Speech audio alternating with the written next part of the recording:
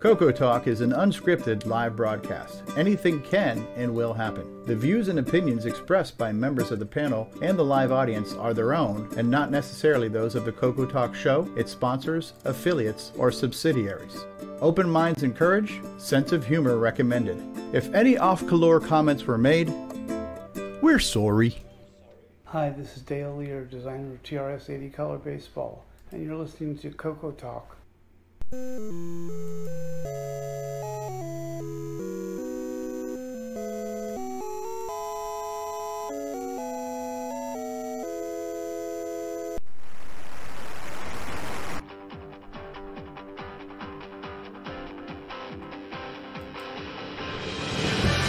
This is Coco Talk, the world's leading live talk show featuring the Tandy Color computer.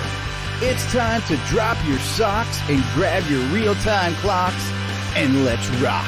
Coco Talk is rocking the 8-bit world, keeping the Tandy flame alive. We may be mocked, but we'll Hearing some never echo. stop, 'cause Coco Talk is rocking the 8-bit world.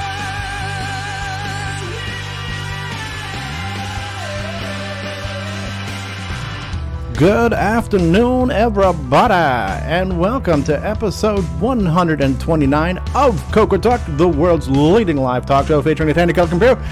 Are you ready to talk about the Coco today, boys and girls? I can hear you. Coco Talk is rocking the 8-bit world, keeping the Tandy flame alive. We may be mocked, but we'll never stop, 'cause Coco Talk is rocking the 8-bit world. All right, welcome one and all. We are here, we are back, we are live on the airwaves. Guys talking Coco, Coco talking guys. It is episode 129. We've already been trolled before we were even on the air. Let's get to that right away at the top of the show. Jim Brain from Retro Innovations says, will the panelists actually get around to talking about the Coco at some point? If so, we're ready. Doubtful, though. They will stay on topic. All right, thanks, Jim. Thanks for that pre-show trolling there. That is the sign of a true professional troll, and that's the sign of a successful show. Successful shows draw professional trolls. Speaking of draws, we also draw some of the most handsome men on the internet. This is the Retro 2019 calendar. Hot dudes of retro, hot Coco cover boys are here. Speaking of one of the hottest cover boys on the internet, we've got Nick Marotta. Nick Marotta. Welcome to the program, Nick. Good afternoon. How are you doing? Oh, we are just doing fabulous, sir. We are so glad you could join us and make the screen look pretty. I just want to say to our fellow Canadians, happy Thanksgiving weekend. Hey. 2 hours earlier up here. Happy Thanksgiving, eh? Yep, and Columbus Day in the States, I believe, isn't it? Ladies and gentlemen, Curtis Boyle on his overdrive microphone coming in loud and hot. You got to be changing the soundboard here because I haven't touched my mic in 2 weeks and it keeps changing settings. Curtis, so. you are overmodulated. Trust me. Too much of Curtis is not a good thing. Might just be the caffeine. I'm not sure. Well, happy Thanksgiving, you Canadian turkeys. Gobble, gobble. I'm glad you all could be here. L. Curtis Boyle is here from old Canada. How's it going, E? Hello, everyone. You doing good? All right. We've got from sunny Arizona where you can fry an egg on the frickin' sidewalk. It's Ron Delvaux is with us in the program. Hey, everybody. Hey, can you tell me where the Coco Flame resides? We're keeping it alive. It's Well, do you know exactly where it is? Or there's a bunch of athletes that run around keeping that thing lit all year round. No, it's actually behind the Radio Shack, right by the dumpster. Yeah, the Coco Flame is in the dumpster behind Radio Shack. I love it. Yes, keeping it alive. We've got plenty of garbage to keep that fire fueled all year long. We're going to need a graphic for that, I think. Yes, we are. We just been joined by Amigos Retro Gaming. Hey, how you guys doing? Our latest contributors to Coco content. We've got with us our backup stream engineer, well-dressed man, handsome fellow, Mark Bosley's in the house. Hello, Mark. Hello, everybody. Speaking of handsome fellows, Terry Steggy is with us. Hello, Terry. Hey, everyone. Hey, Terry. Yes, host of, what is your website? Is it The Tandy Coco or something like that? The Tandy Shack, yep. The TandyShack.com. He's trying to get together the world's most comprehensive archive of the TDP systems, Tandy Data Product Systems. We have a man who has appeared at Hamvention, at Korgscon, at PenFest, 99 and 2000, available at Tandy Assembly, Cocoa Fest, and available for weddings and bar mitzvahs. It's none other than the Cocoa Man himself, Jason Reichert. Hello, Jason. Howdy, howdy, and just remember, no MC-10s have been harmed in the recording of this episode. That is good to know. Have you hugged an MC-10 today is what we all want to know. Somebody want to let Terry back into the call. Terry Steggy, one person is waiting. Terry, aren't you in the call? He looks like he's frozen. He's frozen. Oh, we got to admit him back in. All right, he's back in. All right, we've got all the way from, it's Uruguay, right? Is it Uruguay, Diego? Yeah, it is. Sometimes I screw up because this is how you had me remember it. Like you are gay, right? So that's right. Because sometimes I want to say Ecuador, but it's you are gay. Diego is with us. Hey, Diego, how are you? I'm doing good. And you? Good. Welcome to the program. Not my Guay, but your Guay. It's your Guay. Yeah, keep. Everybody's gay. Keep your Guay to yourself. All right. Is he closer to the flame?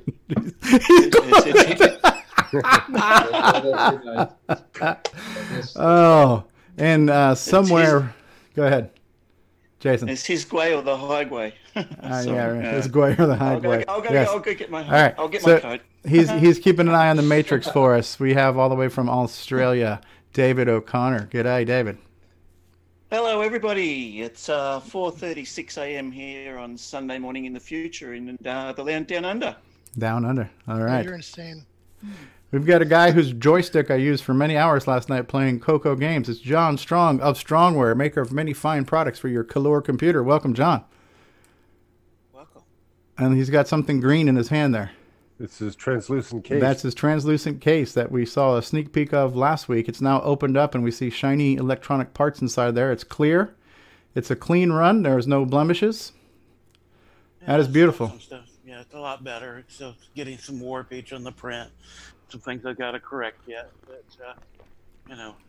for print 2, it's pretty good. It's beautiful. It's a work of art. Speaking of work of arts, we got Paul Shoemaker with us. Hey, Paul, welcome to the program. Hey, guys. How's it going? Very good. It's going excellent. We have the coiner of the phrase dumpster fire, Mr. Richard Lorbieski of Boyson Technologies. Welcome, Richard. Hey, how you doing? You know, I saw the same exact screenshot at the post office. Of? Did it have the word reward on it? Yes, it did. And it said top 10. Welcome, Richard. How the warranty repairs coming along? Good? You're going to have to talk to Jim Brain about that. All Mr. right. RMA himself, huh? A guy who takes live streaming to new depths. It's the guy we call Grant Leedy. Welcome, Grant. Hey, how's it going, guys? Hey, Richard, just let you know you got a case of root beer coming to your house. They're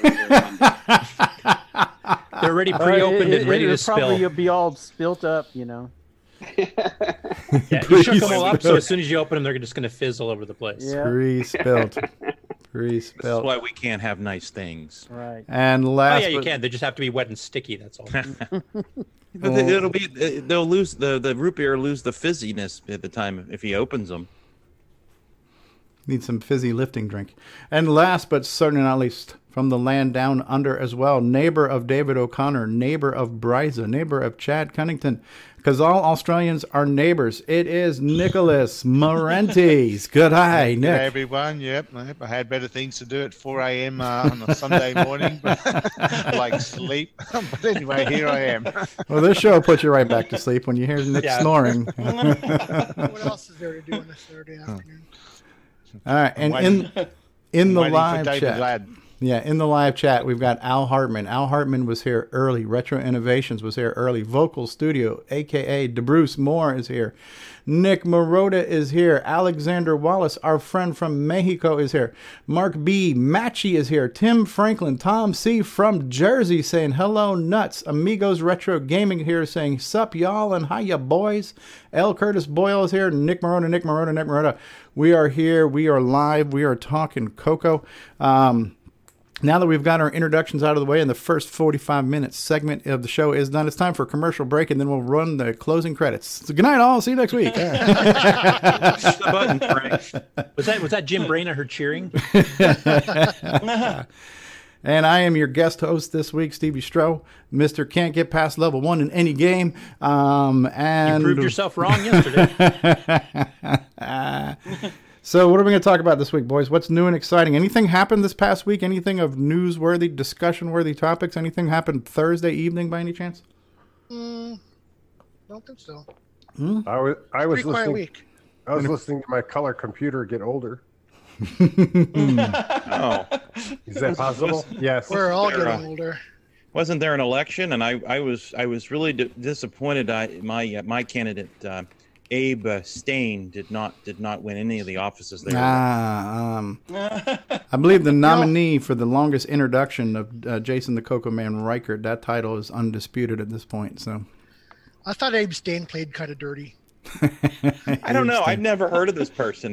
They've never contributed anything to the Facebook group or anywhere, and all of a sudden they just run for office. The thing that made me suspicious about Mr. Abstain there is that he actually was running for every single position. I know. So I didn't know that was allowed. Who nominated him?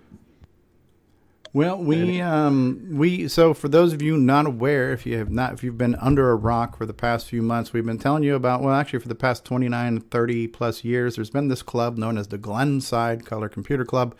They host every year our annual migration and geek convention known as Coco Fest, and so once a year they nominate their officers, and the nominations were just happened, and the voting had been tallied, and the winners were announced. And does anybody want to announce that, Curtis? Is that part of your news, or are we going to lead with that, or It is part of the news. Away? We can lead with it if you want. Why don't we go ahead and lead with the Glenside election announcements and what has happened, and what does that mean, and what is our future? Well, I was hoping our new president would actually be on to kind of give his guidelines as to what he was planning for the future of both the club and for Coco Fest, especially considering the 40th anniversary one's coming up, but he wasn't able to make it today, so he's planning a future episode. He's out. But planning. basically, the election results are the president is Eric Canales, secretary is Rich Bear, treasurer is Brian Goers, vice president is John Mark Mobley, and a surprise at the end is that Steve Strobridge is the new newsletter editor. Who is Steve Strobridge? I have no idea. Oh, that guy. Sounds like a shady, unreliable, unreputable character to me. It might be the alter ego of Abstain. Abstain. Yes. That's the guy with the broken TDP. Yes. I got at least one wire loose in my harness, so.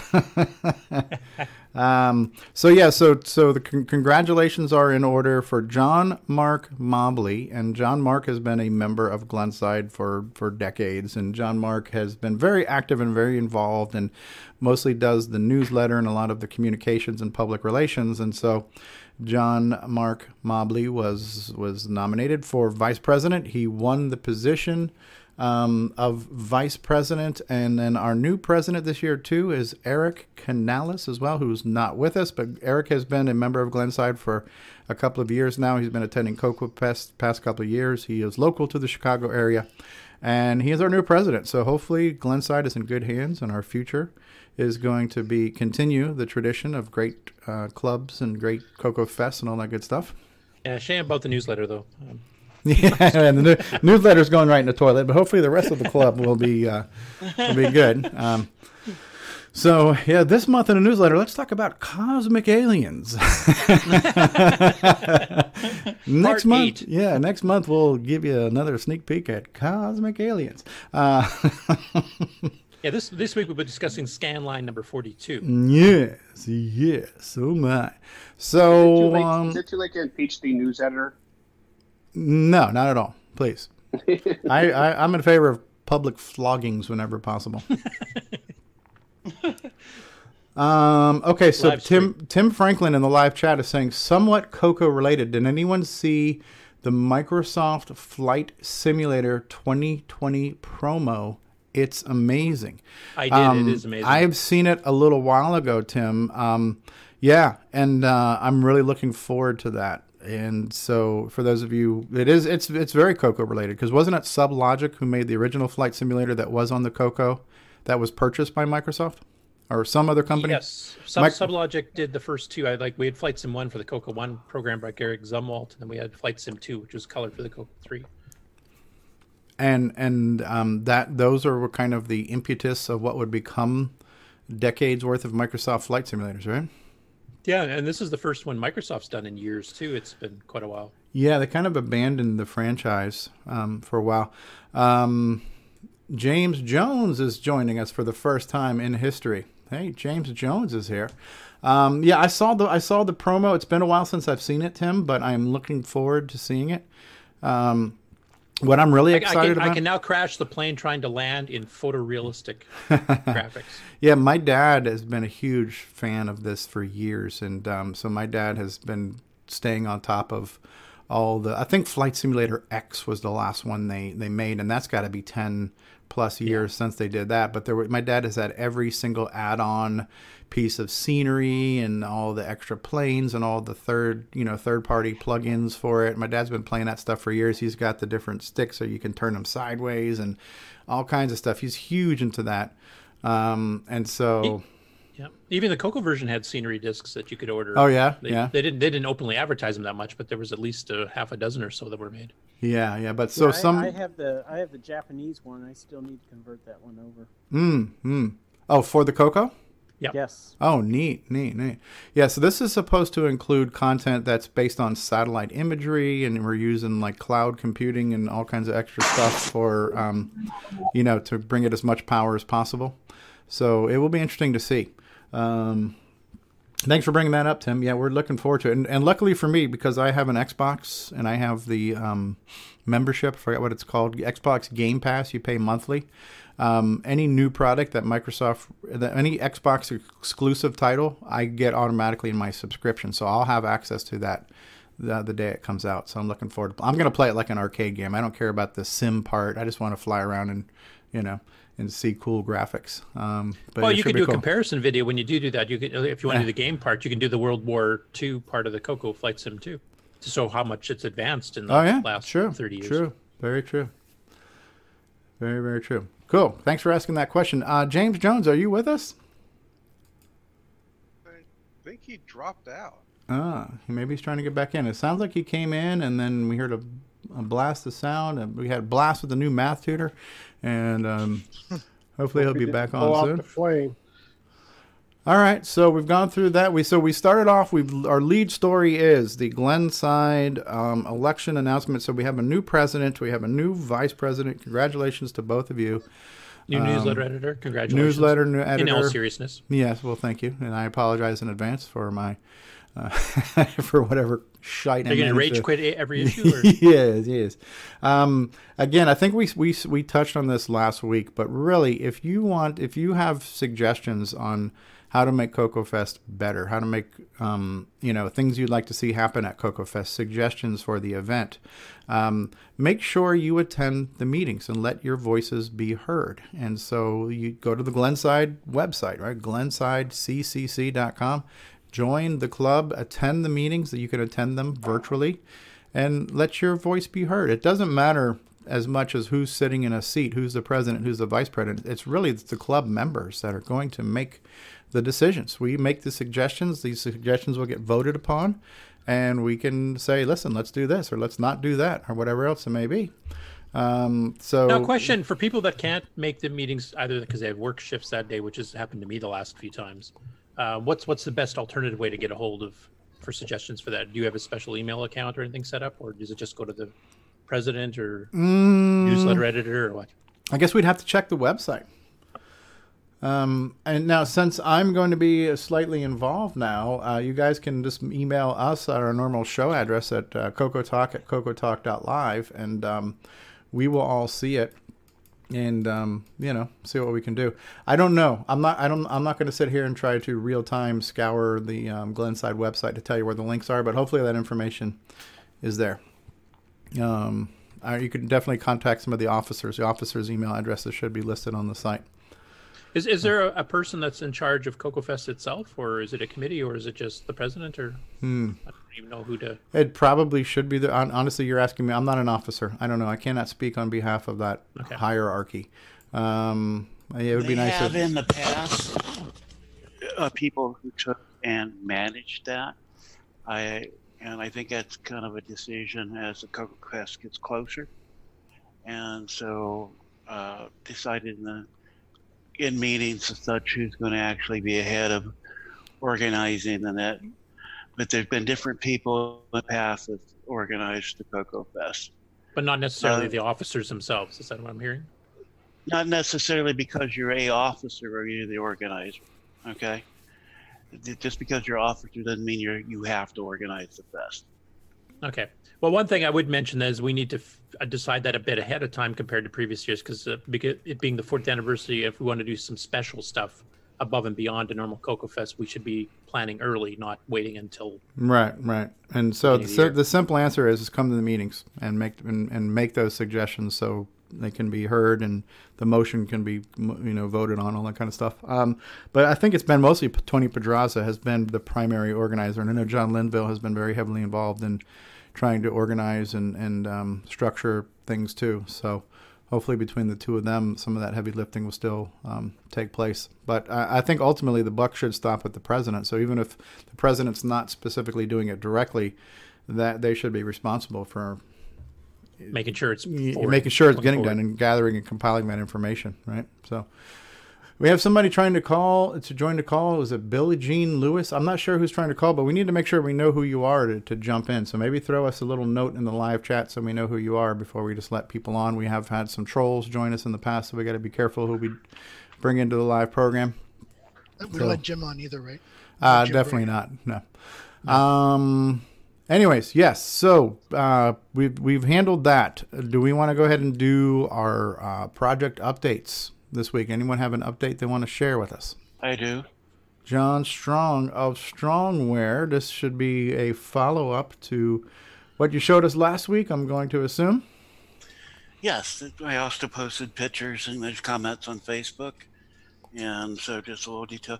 I'm still getting some war pages and stuff in the case. I'm used to a different camera than I'm using today. But it's done a pretty good update.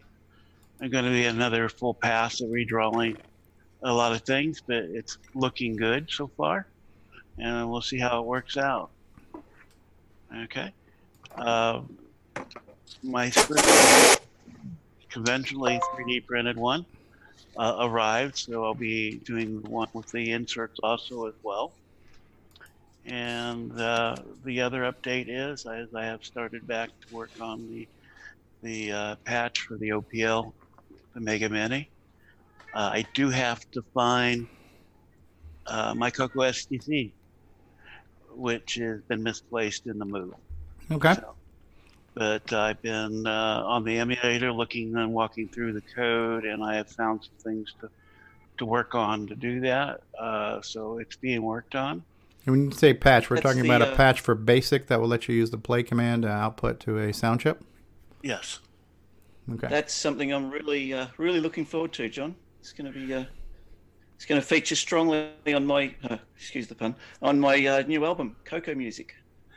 Well, it's I don't know how much we can do with just being an overlaid patch, but I want to do is overlay it to BASIC and use just that memory space. So it could be burned into EEPROM and replaced. So James is trying to get on again. Okay. I think James just blew into the call there.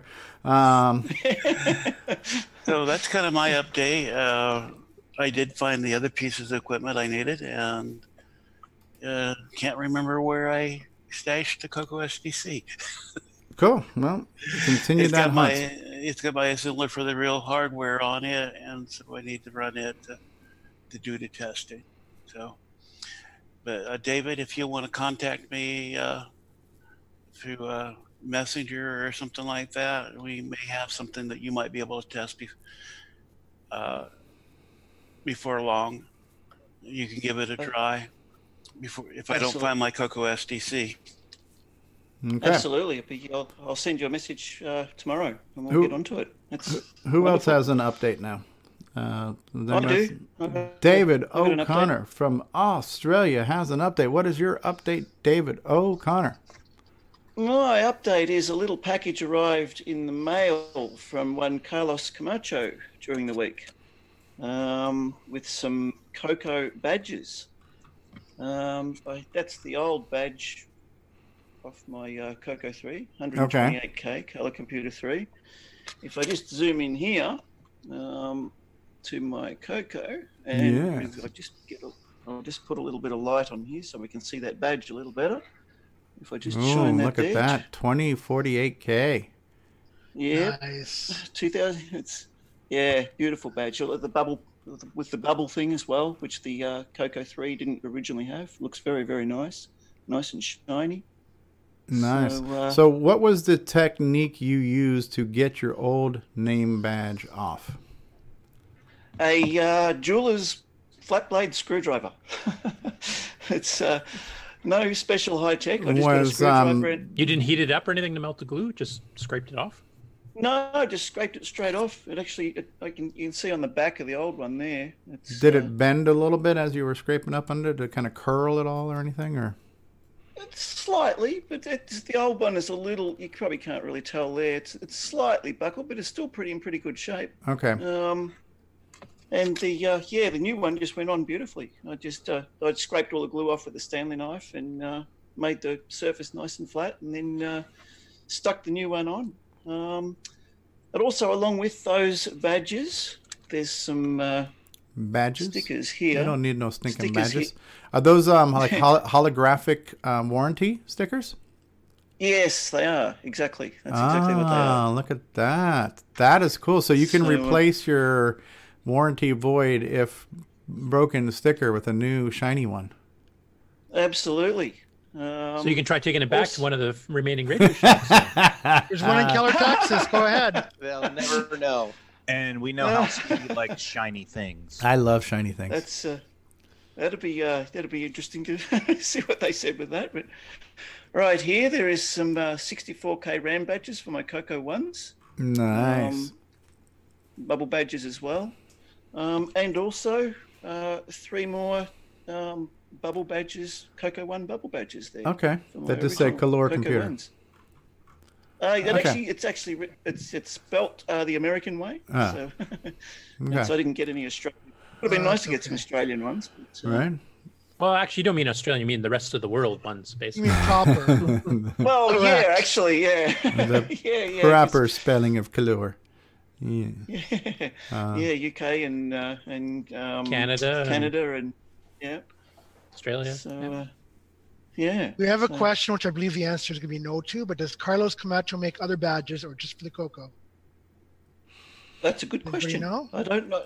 I don't know the answer to that one. Yeah, I'm only aware of the Coco ones. Somebody would like one for their Amiga 1200. Yeah, I would say reach out to him on Facebook, Alexander. I don't see why we couldn't make them. So yeah, reach out to him. Reach out to him on Facebook, and I believe his website is just Color Computer Store or the Color Computer Store. So you can check out he's got an e-commerce site too. If you could reach out to him there. But yeah, Carlos makes good stuff, make quality stuff. Well, wouldn't the Amiga look better with a Coco badge anyway? That's what I'm thinking. Yeah, just put a Coco badge on the Amiga. Right? Yeah. No, we love Commodore. Overall, I have to say I'm very impressed with the quality of these badges. The stickiness of them is really good. Once you stick them on, they're going to stay on. And the actual quality, the printing and the bubbles and everything's nice and even. They look really professional. Yeah. I recall he tried multiple vendors and he had test runs done and finally found the ones he liked. So he definitely put a lot of effort into it. Yeah, well, it was definitely worth it. Yeah.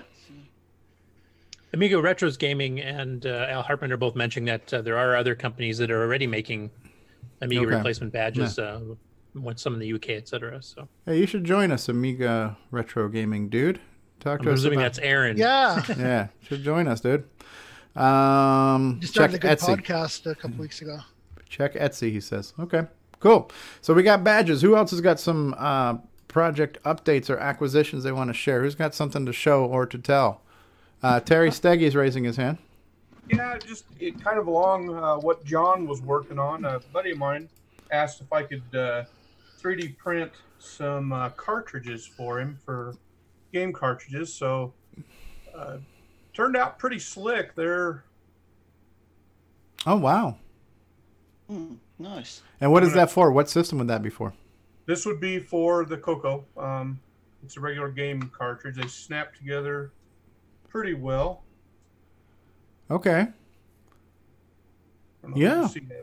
Yeah, Had and then some issues with warping, like John was saying, so I'm trying to get the support. But this is with the resin printer, so you don't really get any lines or nothing. It's pretty good detail, but I've not tried the clear resin like John had there. But did you create this model yourself, or did you find this from a library somewhere where they existed, or? I found one and kind of tweaked it. I didn't really like how some of it was pretty blocky. So Okay. I was able to use a CAD program and shape that. The thing I was impressed with, now not including my time, because this was 6.5 hours, but the cost of the resin was about $1.50. So I thought that was pretty darn economical, and that was just printing one. I can actually fit 2 complete cartridges on my bed, and the time would be the same. It doesn't matter because it's doing it in slices or layers, so it doesn't really care so much. Basically, you can get 2 done every 6 hours then, basically. Yep, you get 2 every 6. So anyway. And that's got the nice design too, where you have the screw hole in the bottom so you don't wreck any labels you may put on the cartridges. Exactly. I'd like to put, kind of like John was talking about in the post, maybe drill that out a little bit and put some kind of an insert in there, but they seem to be pretty darn strong. After you cure them, I mean, you can't break the suckers. Well, there I did. You broke it? Oops. Don't break it. Don't break it, That's Terry. all right. That's what they're there for. Are you gonna make a TDP edition? That's exactly what I would like to do. I think that'd be kind of cool to have something maybe to give out at some of the trade shows that is just a cartridge you can give out and they can plug in and have whatever you want. Cocoa-wise, Is there clear resins available for 3D printers? It'd be pretty cool to make a clear one. Yep. John's is kind of clear. It's his green one he was showing earlier. Oh yeah, translucent sort of. Yeah, be good if someone could make if they had a bed big enough to make an entire Coco, Coco 2 or 3, even a Coco 1. I mean, it's pretty big, but a Coco 3 case out of clear resin would be really cool. That would be cool. What I'm waiting for is the first translucent or transparent case that actually has LEDs in it, so that the game will actually have red alert and it'll glow red and then green if the status is green and stuff. That'd be cool. That'd be cool. It can be done. We have the technology. We have the power. We can do it. You can do that with the Boomerang board, can't you? It's got the LED. Mm-hmm. Yep, you can do it there too. Wow. I know. Yeah, like ambient lighting, right? That'd just be really cool. Cool stuff. All right, Terry. So what else? Anything else from you there, Mr. Steggy? I've ordered a few things, but they haven't showed up yet. So as soon as they do, maybe next week I'll have something to show. Okay. All right. Anyone else have an update they want to share? Oh, I can give you a little bit of an update. For those who may remember, they're at VCF Midwest. Yeah. I picked up a bin of Coco stuff along with a Coco 3, and the Coco 3 here I really hadn't gotten to show it, but it has. Let's see here. I'll move this the right way.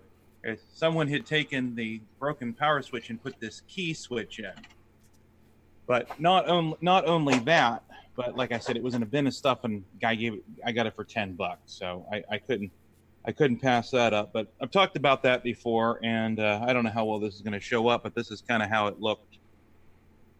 Had a bunch of the soap. Some type of soap powder in it or something. Wow. And just 128K.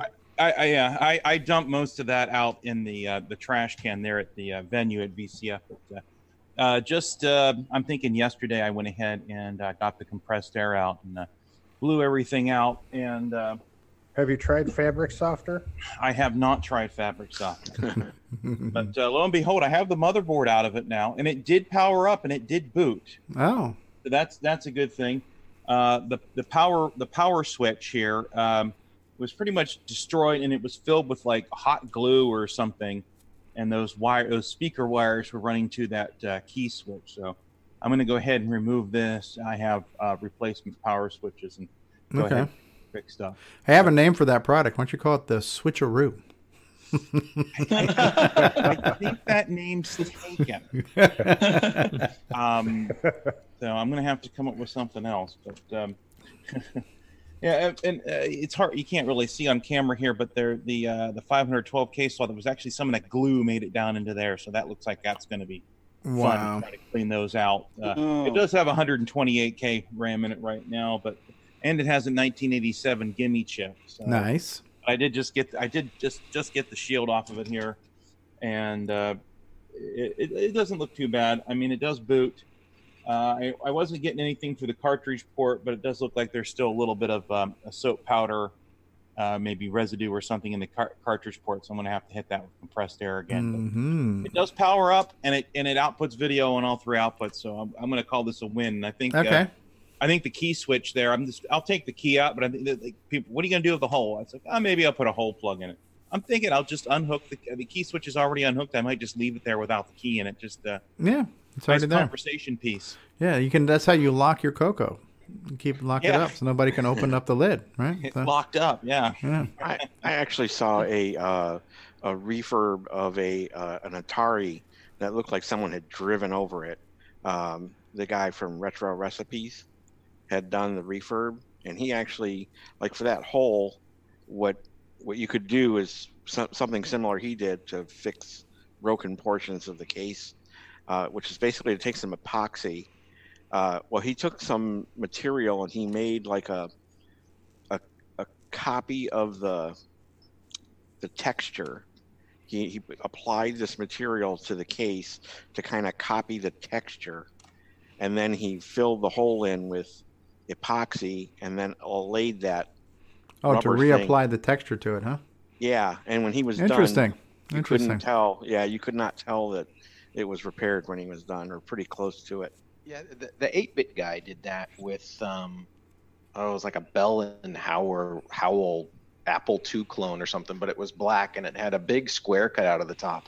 And he did the same thing where he took it to a guy who put some, rubber material down that took on the pattern and then somehow poured the epoxy into that. And it was really, I mean, it almost disappeared. Yeah. Okay. Yeah, I saw that 8-bit one that you're talking about too with that Bell and Howell, that Apple II clone. Yeah. Yeah. Okay. No, that's actually pretty clever. Mm-hmm. Very interesting. That sounds like a lot of work, but yeah, it does. I think you should leave the key in it because back in the day, the old PC IBM Towers, had the key, right? PC Towers had the lock in there too. Absolutely. I mean, it's either leave the key switch in there or go to the hardware store and try to find a hole plug the same. Yeah, right. So. Well, I remember the hard drives that Radio Shack used to sell. It was like 5 and 10 meg hard drives used to have a key. Yeah, but those big honking. Yeah, but the thing of it was the key for every single one of them was identical. So if you just knew somebody that had a key for any of the hard drives, yeah. So it was like having keys for a tractor. Yeah, I think they figured if you could afford one of those drives, then you wouldn't be stealing into other people's drives because they're thousands and thousands of dollars. So do you guys remember Ronco or something like that? That they had a recliner tear on the arm of the recliner, and they take the goop and put it on, and then yeah. New vinyl. That was new vinyl. Yes. New vinyl. You could repair your site. You could repair your car top. Same idea. Yeah. When I think Ronco, I just think that's Ron Delvo's company. Why do you think I said it? Yeah. Timberman, new from Ronco. That's right. And you Maker had of your the Ron Delvo costume. Yeah, you know what? You had the Ron Delvo costume last week. I Ronco. my Mark Overhoser costume here. There you go. Yeah, so I can. There we go. There, Mark. That's my Mark Overhoser costume. I got my I'm a coconut T-shirt, and I've got my visor. So there you go. I'm ready to be Mark Overhoser now. You just got to get the beard growth going. Yeah, you need an apple too in the background. I have time to stop shaving, so I can make that happen.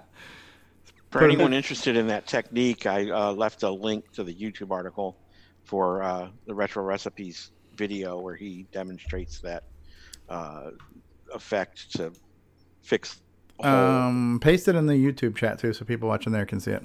Okay. Yeah, let's just private to us. You may or may not be able to do that without being a moderator, John. So if it doesn't let you paste it, let me know and I will moderate you. Yeah, it's great. Or Ron Delvo will have lunch with you. Yes. I think it's grayed out, so I think maybe it did. Okay, so can I copy this here? I think we should all be pasters.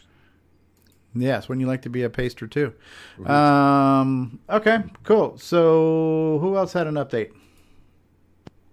Jason did. Jason the Cocoa Man, showing us his soapy clean cocoa. Anyone else? Anyone? If nobody has anything else, I have just a couple little things to show.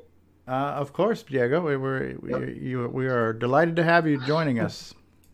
Some of you may or may not know I'm been working for like over 10 years doing a file manager program. It's actually in BASIC, so yeah, it's not so powerful or anything like that. It's called Xfile, and the idea is that it's pretty small and you can have it in all your floppy disk on a hard drive. I use it all the time on my Super IDE. And I don't have an SDC, and I've seen the SDC Explorer that you can go through all the disks and see what's in each of those. Mm-hmm. So what I did is I added a functionality that will let you browse your virtual disk in a Super IDE card or an old IDE disk by the label. The HDVDOS has the functionality of adding a disk label. Okay. So you can browse through all your disks faster than switching from one disk to another. And it's kind of a little bit slower than what you get on the SDC Explorer, but that way you can find all your disks inside the virtual hard disk much faster and browse from one to another. It's pretty easy and nice if you want to find some of the things that you have. You usually have to keep a list of this virtual disk has these files, this virtual disk has these other things, and so on. Now I can just browse much faster. Mm-hmm. I don't know if you want to do a screen share? If I can. Yep. I stopped sharing, so you should be able to share. Let's see. Do you see VCC now? Yes, I see VCC. Yeah. Okay, so this is the program, and now I'm seeing the content of hard disk 0. So I'll just browse, and I get the list of my disks from 0 to 12. I can see the next ones, so I can just go here, and now I see the content of this. And this works on the Super IDE or the Glenside IDE or some of the other IDE cards? Yeah, in anything that has HDVDOS. I guess it will work probably with a SDC, but I'm not 100% sure on how that goes. The mouse works too? Yeah. VCC does emulate the Glenside and other IDEs, and so far works perfectly fine in all that I've tried. And you've tested on the real hardware too, obviously. Yeah. I actually wrote it on the real hard drive, on the real hardware, because I wanted to see how slow it will be to do this part of browsing the disks. And it's not that slow, it just reads the label of each disk. So it just takes a little bit for each one. When you say it's reading the label, The label, Right. is that like a volume label of the floppy drive itself, or? That's right, yeah. In HDVD OS, it included, it used some of the unused or reserved fat space to include a label, a volume label. Yep. So it's using the label of the disk to cross-reference the contents of the disk, and it has to somehow scrub that disk and go out there and see what's on it, though, right? If you don't write a label, if you didn't create a label for the disk, it will use the name of the first file that it finds as the label. No, but that list of files that we're seeing, how is that list of files getting discovered? Your utilities. This is going through the FAT of the disk. You're going to track 17 or of the sector 17 of the floppy, and you're pulling up the directory listing that way. That's right. Yeah, that's right. Okay. I used to do stuff like that back in the day too when I was learning Disk Basic. I would actually write programs that would hide my directory so you couldn't see what was on it, and then the program you ran would then do all the behind the scenes shuffling. Right. No, it's nice. It's got a nice interface. The 80 columns definitely makes it easier to see what you're doing there, right? Right. Yeah, that's a kind of compromise that I had to do some time ago. Decided to use the only Coco 3 modes. How big is the program? It's just, I think it takes 3 granules in the disk. That was my goal. Okay. I'm not making it any larger so it won't waste too much space. Now, is this mostly just for like cataloging, or is this actually like a launcher too? You see, I'm going to, let's say I want to copy this file. Mm-hmm. And if I want to copy it to disk, I don't know. I need to mind my Spanish keyword to disk 20. So I just like this, and I copied that file to disk 20. Wow, that was pretty fast. And I can see that, yep, there it is. I have an option to rename files. And it's limiting you to the 8 characters of the thing. Okay. Yep. Now, can you launch that program from here too? So is it kind of like a shell launcher? Let me go to something else. So is this like 1995 for 12 months? Yeah. Okay, so I can just load, I don't know which is the launcher of this, start, I guess. So Diego, is this the way that a hard drive Super IDE works on a Coco? It just basically partitions the hard drive into a whole bunch of different floppies? Yeah, it does. Let me show you. Yeah,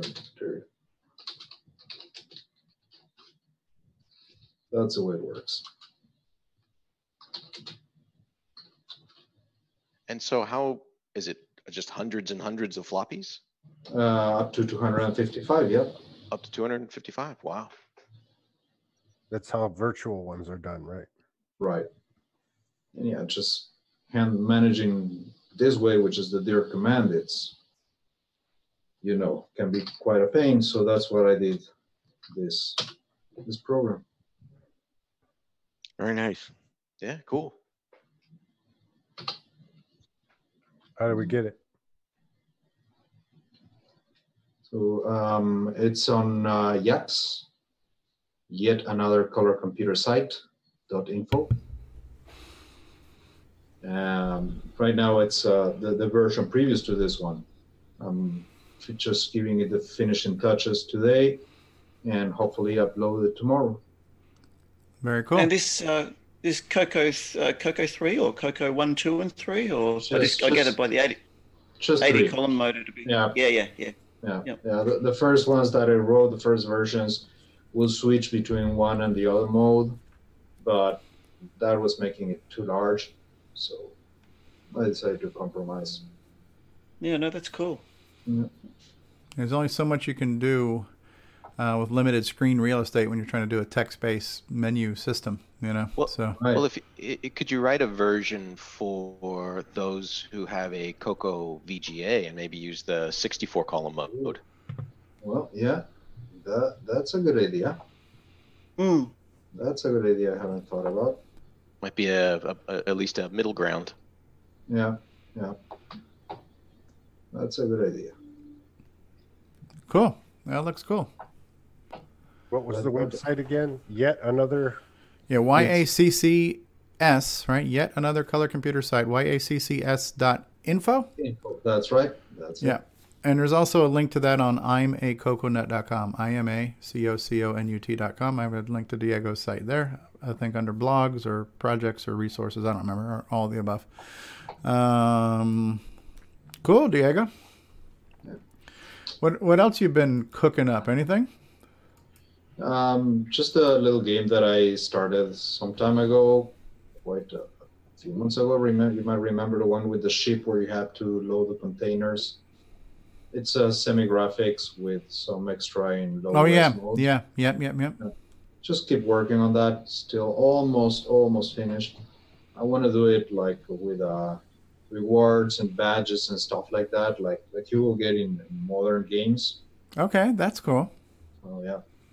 Maybe the game it's not that fancy, but I think that kind of things, every game should have a high score, should have options for if you're supporting Coco 3, for RGB or CMP and stuff like that. And we can keep adding these new ideas that came out.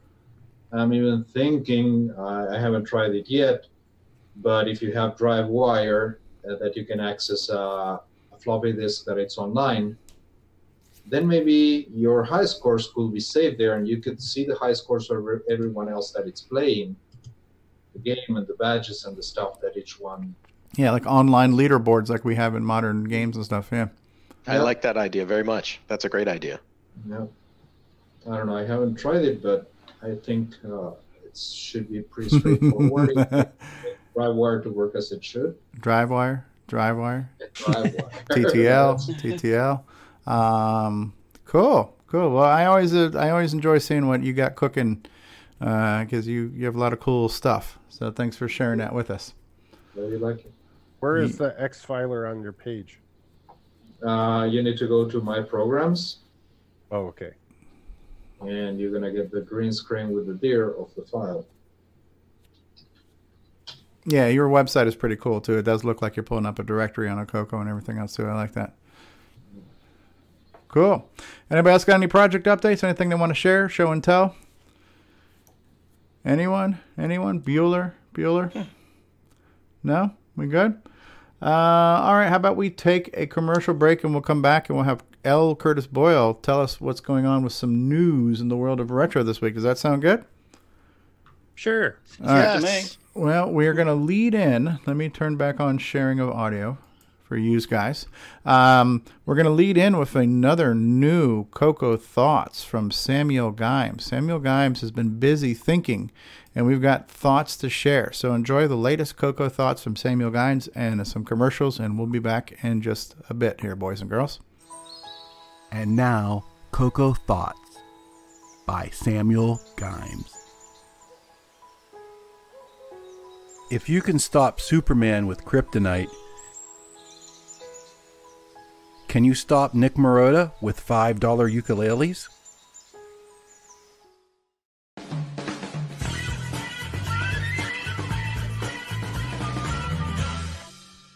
Radio Shack, America's technology store. Right! This Christmas, Tandy has a very special offer. A family color computer pack to take away at a very special price. This family computer comes complete with software and costs an incredible $449, a saving of $241.69. It's powerful, educational, and ideal for the young and young at heart. The easy way to start computing. The Color Computer Family Pack from Tandy. Get it while it's hot. Tandy, the biggest electronics store in Australia. As you start your journey to Coco Fest, you notice the road ahead is littered with rogue furniture. You realize you are driving on the Nightmare Highway. The new game for the Tandy Color Computer 1, 2, and 3. Nightmare Highway. Stunning low-resolution visuals. Digital to analog converted sound. 100% machine language and basic. What are they saying about Nightmare Highway? Steve B. York says, of all the games released this year, this is one of them. L. Kurt S. Boyle says, this will not be on my site. Nick Marionette says, crikey, look at the size of that croc. Get your complimentary copy of Nightmare Highway. Nightmare Highway. At cancanmakeit.com. If you got it for free, you paid too much. Coming soon. All situations depicted in this trailer actually happened. This true story has been anonymized to protect the guilty.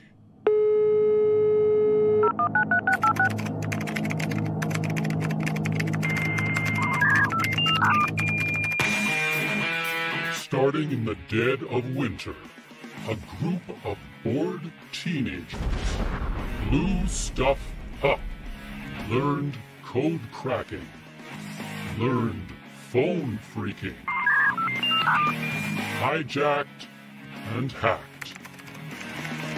No system was safe. No one could catch them, or so they thought.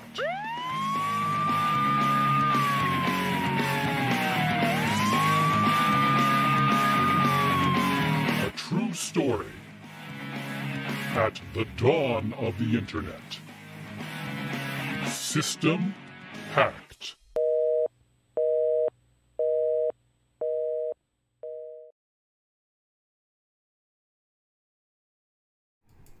All right, we're back with more Coco Talk. Wasn't sure if there's anything coming after that. I'm like, well, fade to black, fade to black. It's still black. There's nothing here. System's been hacked. Just Yeah. watch out, Nick Marotta. Well, thank Yes. you, Samuel. That caught me totally off guard. Yeah. Ah, I'm melting.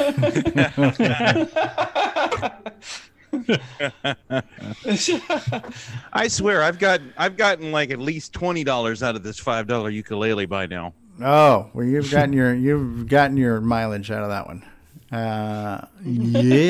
Yes. Well, we have a guy. He is the host of the Color Computer Games List website. He is the co-creator of the original Nitrous 9 project. He is the spearhead of the ease of use edition of Nitrous 9, and he also happens to be Canadian, and he's going to give us some news. So what is going on this week in the world of news? L. Curtis Boyle, take it away. Take it away, Bill Noble. No, I'm just kidding. Okay, let's start doing the old screen share.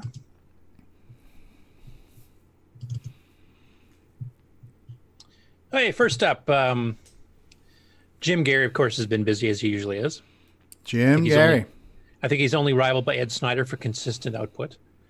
He's been working on the Akalabeth game on the MC10. So he actually gave a shout out to me because I gave him a suggestion to speed up the text a little bit, which he actually did. And then he mentions that we're planning on trying to maybe do a Basic 09 port later on. Excellent. So I won't bother playing the video because we've seen it a few times before. It's just a little bit faster on the text screen. But then he did an update a couple days later, and he's hitting a bit of a snag. So I will switch to that link here. He's running out of memory. Even on the MC10, the MC10 actually compresses BASIC a little bit better than the Coco does, so he's not sure if he's going to be able to fit it because he's only got a couple hundred bytes free now, and he figures he's probably going to need another 2 to 3K in order to finish the original version of the game. So I've reached out to him a little bit. There's a few ideas to shrink it a little bit. I don't know if it'll be enough, but we'll give it a shot to see if we can actually get it to fit. If not, though, this might become a Basic 09 only project to get the entire Akalabeth game going because you do have more room there. So we'll see how that goes. But it's kind of disappointing you got this close, and the game is playable now. It just doesn't have all the elements the original Akalabeth has. Hey, Bill Pierce has joined us again. Hey, Bill, how are you? And Ben Drake's VR dude is here. Hey, Ben. Hey, Bill. And Curtis, what's memory capacity MC10 is he using? Just 16K or 4K or? No, he's using the MCX 128, which is actually giving him like a 32K. Right. Basically. Wow. Because both the Coco and the MC10 with the MCX basic, which adds the high-res drawing commands and stuff that he's using in the game there, basically gives you a 32K on both.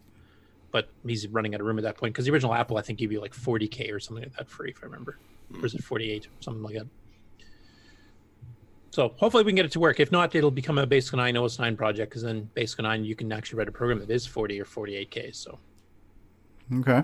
Well, good luck with that, Jim. We hope we want to see this thing see the light of day. It looks cool.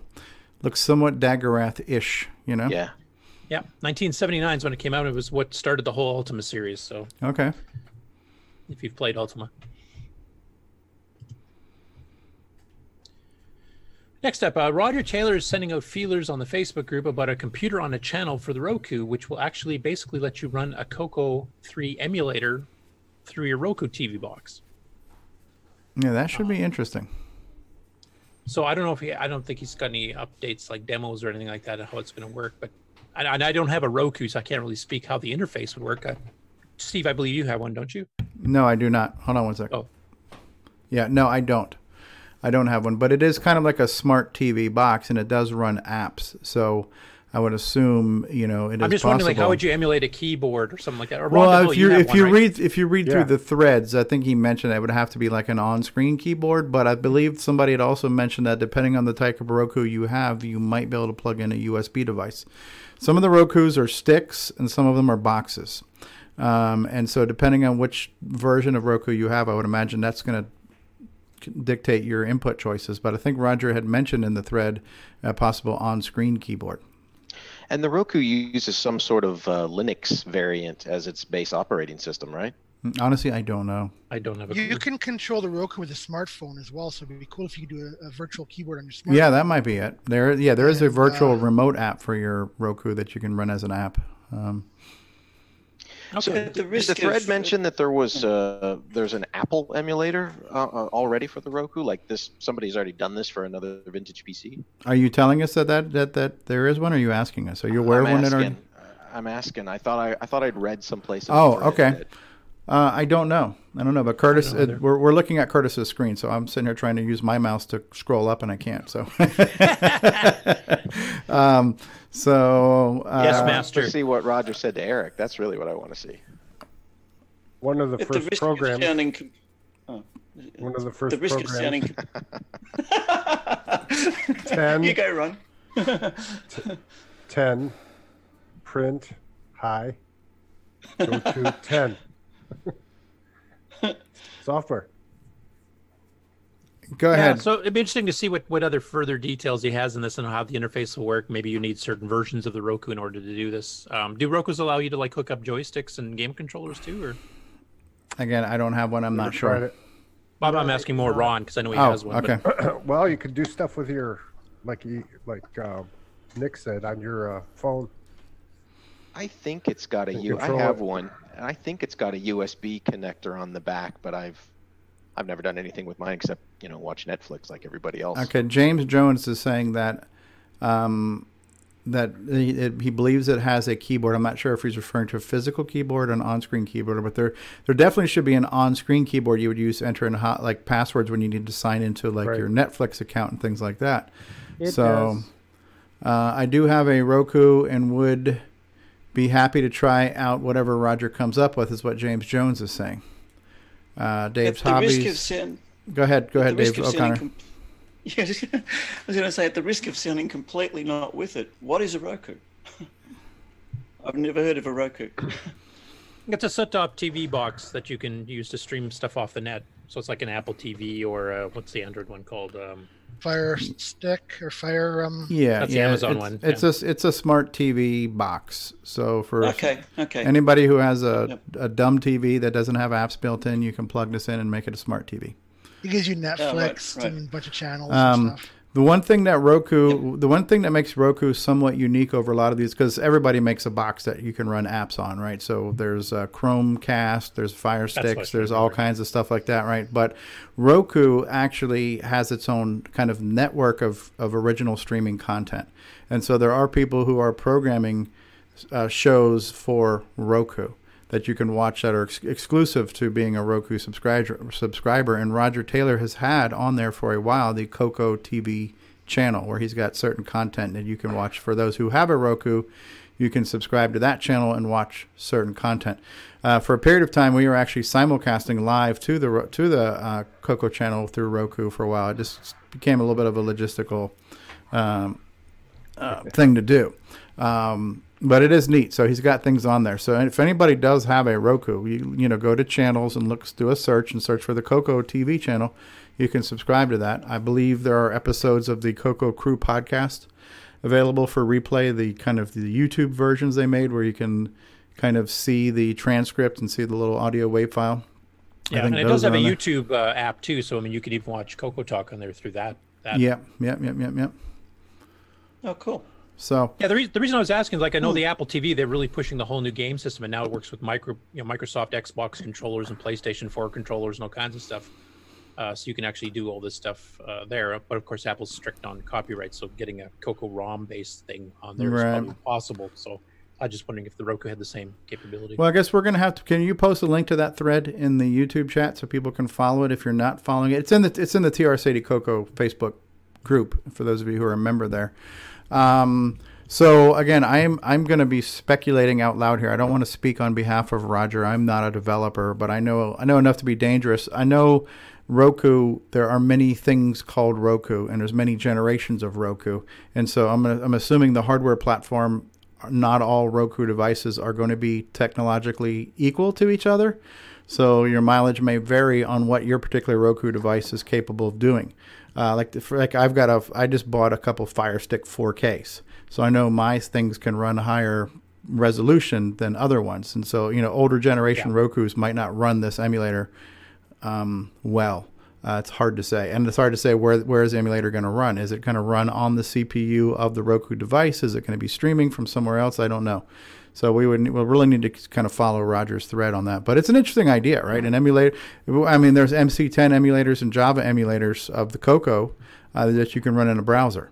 So it's not a far stretch to think that you couldn't run a Coco on one of these smart devices, because they're all kind of like ARM processor, Linux kernel type things, right? So yeah, and we do have web-based Coco emulators already. So I mean, you might just have to hit that web page and away you go type thing. So yeah, it's a neat idea. It's a neat idea. It'd be interesting to see what you can do with it, but just another way to experience a Coco. You know, and for those not aware, Roger is also responsible for 2 different hardware emulated projects here. What became known as the Matchbox Coco used to be called Coco on a chip or Coco on a stick. I don't remember. Coco on a chip. Coco on a chip. That name became Matchbox Coco, and now he's working on a project called Mr. Coco. So Roger has been working on some FPGA hardware emulated Coco alternatives that are compatible with old stuff and offer new features. So if anybody knows a thing or two about emulating a Coco, definitely Roger Taylor is one of those guys, you know? Yeah, he knows the Coco itself quite well because he's been doing software for the Coco for like 30 years. He did the projector, and he did a bunch of PD games that he released back in the day. And he's released a few of the development environments, the Phoenix IDE, and he knows his stuff. Yeah. He just released NetMates. NetMate, which is the terminal emulator, right? Right. Yeah, the ANSI one. ANSI. Yeah. Yeah. The one that actually rivals Sockmaster's Twilight Germ, actually beats it in some ways. Ooh, them's fighting words. Yeah, that's throwing down the gauntlet there. Cool. So yeah, that's neat. It'd be interesting to see where this goes and what we can do with it. Another way to enjoy the Coco. Yeah. Oh, yeah, and then unfortunately, Amigos Retro Gaming, which is Aaron and Boat is the other guy's nickname. They've been releasing their first Coco-related stuff. He was actually in the chat earlier, but he had to go, so unfortunately he's going to miss us promoting his stuff. But they got kind of busy with Coco stuff here. So the first one up, we did a live stream of some classic computer gaming last week. Now, they normally have these club meetings done once a month, and it's a classic computer club, but a lot of their members, there was one guy in the hospital, and some other ones were visiting him in the hospital because he was having major surgery. So they just had a few of them there at this particular meeting, so they decided not to have a standard meeting, which apparently is like you open up hardware and take a look around and explain different computers and stuff. They actually decided to have a gaming one. So they started with the Atari 600 XL, and then they went on to the Coco, and a couple of us were in the chat. Paul Fiscarelli, myself, Rick Adams popped by for a bit. I think Nick Marentes was watching. And we just started, throwing suggestions. Now, they only had a 128K Coco 3, so they were limited basically to Coco 1 and 2 games and the smaller Coco 3 games, but they They had a lot of fun, and they were kind of amazed at some of the capabilities of the Coco 3 because they hadn't really seen too much of that before. I won't play too much of it here, but I'll just kind of fast forward. Like here, they're playing Xenix with the wrong color set. I'd explain them how the composite versus RGB worked. Okay. That type of thing. So, but they went through. They had quite a few suggestions. They're actually pretty good game players. I mean, some of these games are just playing raw for the first time. They actually got pretty far. So, does a whole bunch anyway. It's several. Actually, literally, the Coco segment I think was almost 2 hours. Wow. Rifling through Coco games. So. No, that's one we missed last night. Crystal Castles. That might be good with the trackball. Yeah, well, we want to do that trackball special. So yeah. Donkey King. Dodge 'em. In Machine. Oh, see, I was thinking about that one too. The Bagman. Yeah. Yeah. Looks like they've got a Coco SDC. There's one you did play. Oh yeah. Last night. Although mine was kind of glitched out. The sprites were. Yeah, theirs wasn't. So you must have a bad copy. So I'll have to figure out what happened there. Looks like they're in West Virginia. Yes, they are. Hurricane, West Virginia, I believe is the name of the town. No, there's Nick Marionette's game, huh? Yep. Shot Trooper. Yeah. I'm gonna have to see where Hurricane, West Virginia is. How far that is. It's about 7.5 hours from Chicago, so I've opened an invitation to them to come out to Coco Fest. It'll be kind of nice to have them around too. So Z89, there you go. I'm really gonna have to look see where that is. I mean, I can look out my window and see West Virginia. So, but West Virginia is a large state. And you could tell by looking what's that? at the picture that the guys were in West Virginia. Is that how you figured that out? No, but their logo is the shape of the state of West Virginia. Yeah, they're in Hurricane, West Virginia. Hurricane's the name of the town. So I thought maybe it was something about the drapes in the background. Yeah, I was wondering that too. What game this is this here right is here? actually a Dragon port, Stevie. But what is it? It looks interesting. I'm trying to remember the name of that one. Looks a little bit like Cashman, a little bit like very platformy. West Virginia just has a very unique shape. That's how I could see it.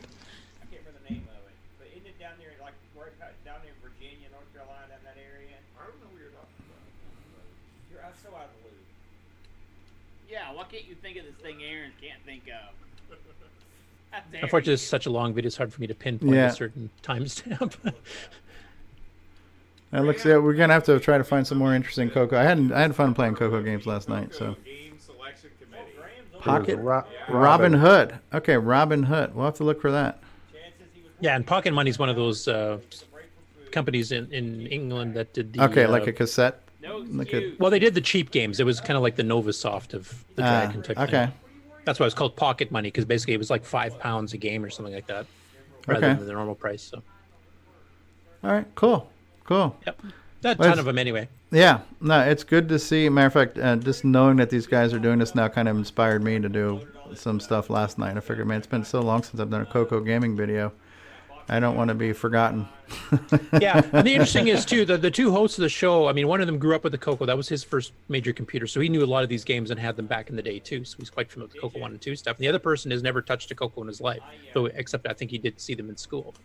So you're getting the two perspectives of somebody that's has a history with it and then a fondness for it, and then somebody who has basically no contact with it at all. So you're getting an honest opinion from both sides, which is kind of an interesting perspective. Yeah. Cool stuff. Good job, guys. We're glad to have you adding lots of more content for the community. We need more Coco. Got to have more cowbell. They did a burst this week. So this is the first official episode of their Coco podcast. This is the video version of it on YouTube. So they reviewed Poltergeist and then Sailor Man. Okay. So I won't play any of that, but you guys can go see it on YouTube. They also have the audio version of the podcast, which can be found here. I'll have to subscribe to that because I spend more time on the road. Yeah, for me personally, it doesn't make much sense doing a game review site with just audio because games are visual for the most part. So I would prefer to watch it on video. But yeah, if you're on the road and you just want to kind of hear them talking about it, then it's definitely a way to get it. Yeah. I really like their graphic design, the Coco Show thing with the color computer thing and the TRS-80 red, green, blue. It looks really well done. And they accept Patreon contributions. They have different levels too, where you get like magnets which are Coco related magnets and stuff that you get. But they also have Patreons, like if you pay a certain amount per month, then you become part of the board that picks the games they're going to do in the next episode. I thought it was kind of a cool way to get the community involved while getting them to fess up some money. So Maybe we'll Evie, do you have magnets? I do not have magnets. We'll include them with the floppy disks. Well, since there's with the floppy with the cassette copy of Coco Talk, you get a magnet. So they're good for sticking your floppies up to your whiteboard. Yes. Yep. Yes. Yeah. They're also good for putting on your cassettes too, just so you can mark the cassette. It's a Coco cassette. And how much money would it take for Stevie to get to level 2? There you Stevie go. was kicking butt last night on the old games. I don't know. Yeah, actually, Stevie, I have to say, I was impressed. Some of your gameplay yesterday was pretty darn good. You made it through multiple levels of Cashman and Shock Trooper. You were into the second set of levels on your first try. Must have been that high quality John Strong joystick I was using. Maybe. I've always been just faulting you just for being just bad game player here, but I think you proved it was just a stick all along. So.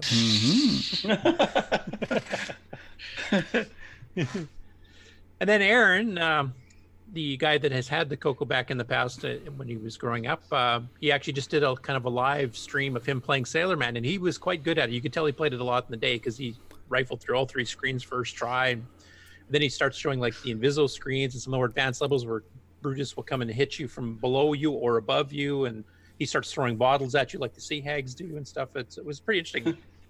He's actually quite good at it. And that's right there where you have it frozen. I have never seen that where it looks like Popeye is standing up with his hand in the air in front of Brutus. It's like, hey, look at me, look at me, look at that freeze frame right there. Yeah, I think that's when you fall into the water or something. He's probably climbing out. Yeah, I think he's falling into the water. But it's kind of cool that it was frozen right there. Yeah. And then he kind of goes through the whole option screen, which he's quite keen on. The one nice thing about it, and I kind of forgot about this, but it's kind of like great for players of different levels of difficulty because you can actually change the screen start and the level of play difficulty for each player individually from each other. So you can have a person who's never played before gets level 1, and somebody who's like an expert can play on level 8 right off the start, even if you're playing head to head. Right. And there's a Stevie setting. One thing they brought up, which I remember from back in the day as well, was how gutsy the ad was. It was like in no way trying to hide it was a clone by saying, the can of collard greens with S written on it. Yes. For collard greens. Big fat guy eating a sandwich and yeah. Old ugly wrinkly sea woman or something. Yeah. What's the name of Olive Oil? What was her name? Elsie. Elsie. Okay, yeah. All right. Like here, Steve, have you seen these little circle faces that come out of the No, window? it looks like Evil Otto. No. And I'd never seen him do it. And this, again, I never played on the higher levels. And sure enough, he will chuck empties, as the ad says. I should mention that the ad for this is one of the all-time great ads. What is that? Gaming. I've never seen him bouncing. Apparently, Evil the Otto. real Popeye in the Arcade has these too. It's funny, I couldn't find just a picture. I had to go look through magazines to find it. I've never seen that. I guess because it's sort of notorious in a way. I've heard other people. It's only level 5. You start out on level 4 normally. The people in ads. That's sad. I had to dig it up to put it on our yeah, that's cool. channel's Discord.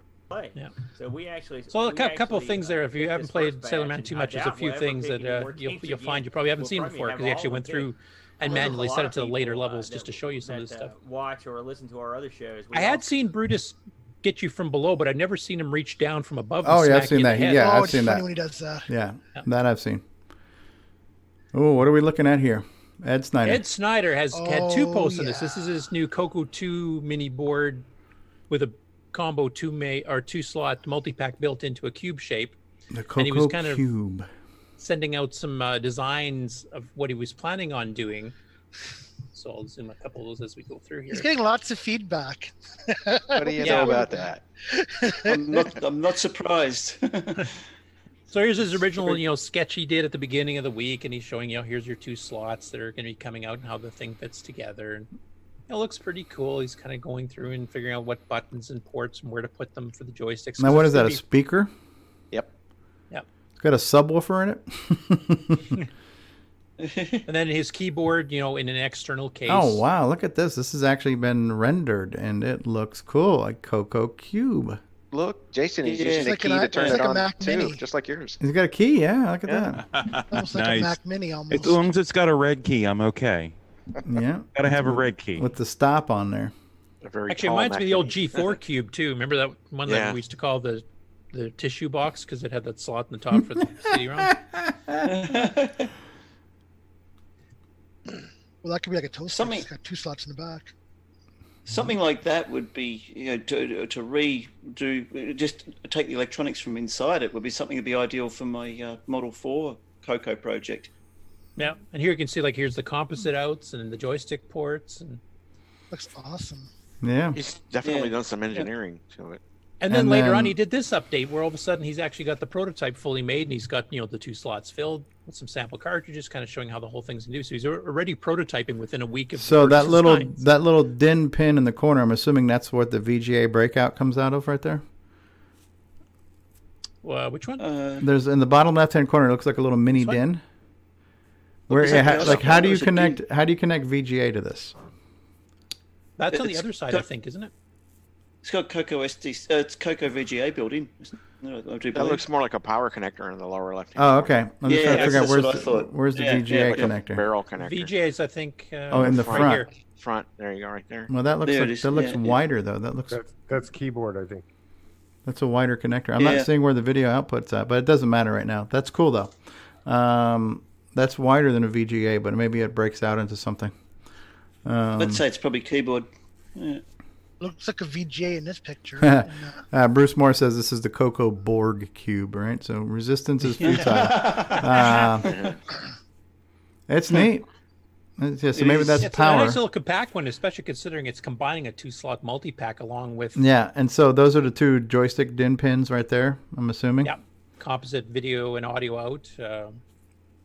Yeah, so it's got to figure out where's the awesome. where's the VGA or S video coming from. Isn't this his Coco? Isn't this his Coco 1 and 2 clone, which is only composite video? Yeah, I think. Yeah, this one is. Yeah. VGA was going to be an add-on card. I thought he said. Yeah, he was going to do a satellite board with some extra features.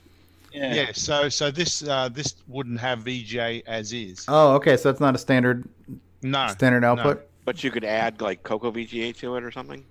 Yeah, I'll probably add that later. Yeah, but he was going to have a satellite board you plugged in with a whole bunch of extra functionality. Okay, cool. Yeah. No, it's neat though.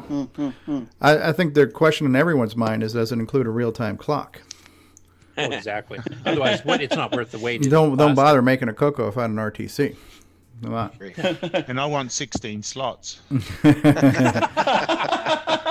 16 well, yeah, you want to have all your things plugged in at once, like Orchestra 90, Speech Sound Pack. Nick, you're starting to sound like David Ladd. RS-232. You should go seek treatment. You should go seek treatment.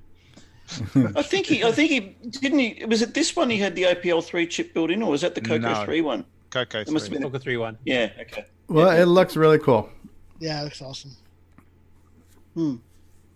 Okay, next up. I'm trying to remember. I can't remember the guy's real name because we've talked to him about it a few weeks before. He's been doing some Coco videos on YouTube. He just calls himself Share Squid, and I did have his real name from the past. Share Squid is John Day, who's also working on Return to ROM. Yeah. Thank you for remembering that because my memory failed me. Mm-hmm. But he did 2 little Downland related ones. He did one tips and tricks, and he plays through, I think, about to level chamber 6 or something like that, and gives you some tips for playing the game. The fact that you can actually jump onto a wall and hang there if there's a little bit of a jagged edge, and some of the timings you have to do, safe spots when you have the boulders coming out, things like that. I won't go play through the whole thing, but just gonna find a little. Yeah, I remember doing a live stream of this one time, and I actually got further than I'd ever gotten in my entire life. I'll get to that in a second. Did you wind up rage quitting on that video? I know I swore a lot. This game has got to be second only to Popstar Pilot as the hardest game that's ever been made for the Coco. Yeah. Thank you. No, this is way harder than Popstar. Popstar's a snap. Oh man, not for me. Thank you. Let me. Right, Nick. Popstar is like. What about Nick Marenti's Pac-Man or Gatecrasher? No, those things are shite. And then this is, I was going to make a joke about Stevie's gameplay on his next video he did for Downland here, but actually after watching Stevie play last night, I have to retract some of that because Stevie's vastly improved lately with his new joysticks. So. Well, speaking of Downland and joysticks, just so you know, I will be receiving, hopefully by next week's show, the new joystick that Sheldon McDonald has been working on that he specifically wants me to test with Downland. So it's the one that looks like a Sega Genesis style kind of controller, but it's got the little thumbstick on the left and the 2 buttons on the right, so it looks more like a 90s style controller. So he's sending me one of those, and he's like very specifically, he's like, you got to do Downland. I want to see you do those corner moves with this controller. I think that's what he designed it for, you know. Okay, cool. We'll have to take a look at that. This one's called Downland, Dumb Ways to Die. As the same guy as the Sheriff Squid too? Same guy. Dumb Ways to Die. That's anyway in this game. They all suck. So like getting by acid drops, getting hit by the boulders, oh, hit that's by the bat, funny. and so a little bit of humor on that particular one here, because the first one he was going to try to play through the entire game because apparently he's good enough. He can do that in one shot usually. Wow. And he was time limited because his phone only has a certain amount of memory capacity for video. He said he has to get it done in like 6 minutes before he runs out of room. So he's going to try it again later on from what he said in the first video. But anyway, that was a nice little humorous bit there on ways to die in Downland, which I'm sure we're all experts on. Yeah. There are plenty of smart ways to die, but let's go over some of the dumb ones. This one here, Brian Weasler, our very own, has pictures and now a demo video up of the Dazzle video capture device, which is not one I'd heard of before. Are you guys familiar with that particular one? Negative, but Pinnacle. I know the name Pinnacle, so yeah. Okay, there's a picture of it. Yeah, it's kind of an odd shaped device here, but apparently it's the composite capture off of Coco quite well, which Coco's notorious for having a rather crappy composite signal. Yeah. So here's him capturing Demon Attack. Yeah, no, it looks good. That looks pretty clean. With a slightly corrupted version of Demon Attack. Yeah, you don't see the author's name in there. The thing I noticed there is you're seeing some of the interleaving too, which tells you that it's doing this at a highly quick pace. Because what happens now is that with modern technology, we're seeing things that the old analog stuff wasn't capable of showing us. And so you can see when it flashes screens how you can see the even and odd lines there. That's the interleaving that goes on with CRTs. It's it's an interleave thing where it comes in 2 passes. Yep. So that's just showing. Yeah, that's just showing you how quickly this is gathering all that data. That's good. I don't think he did mention in here what is the price of one of these, because this is actually one that's intriguing. I'm not sure. Did he post the link in the original thread, because we could look it up? Didn't he say he got it on eBay? Does it do HD as well, or is it? No, it looks like this is probably fairly analog SD type stuff. Okay. He says, I believe this version to be the older version. Plugs in the USB port. You got it on eBay, yeah. You're looking for one. They're easily available on eBay. At least okay. Well, hopefully somebody will come across the link. Yeah, I know Brian had been throwing out a bunch of questions to me in Discord about what I've used and things to look for in doing captures. So I know he wants to start getting into this. And Brian's also, I think, going to be setting up OBS to be a backup streamer for us too. So it'd be good to see him getting this stuff going.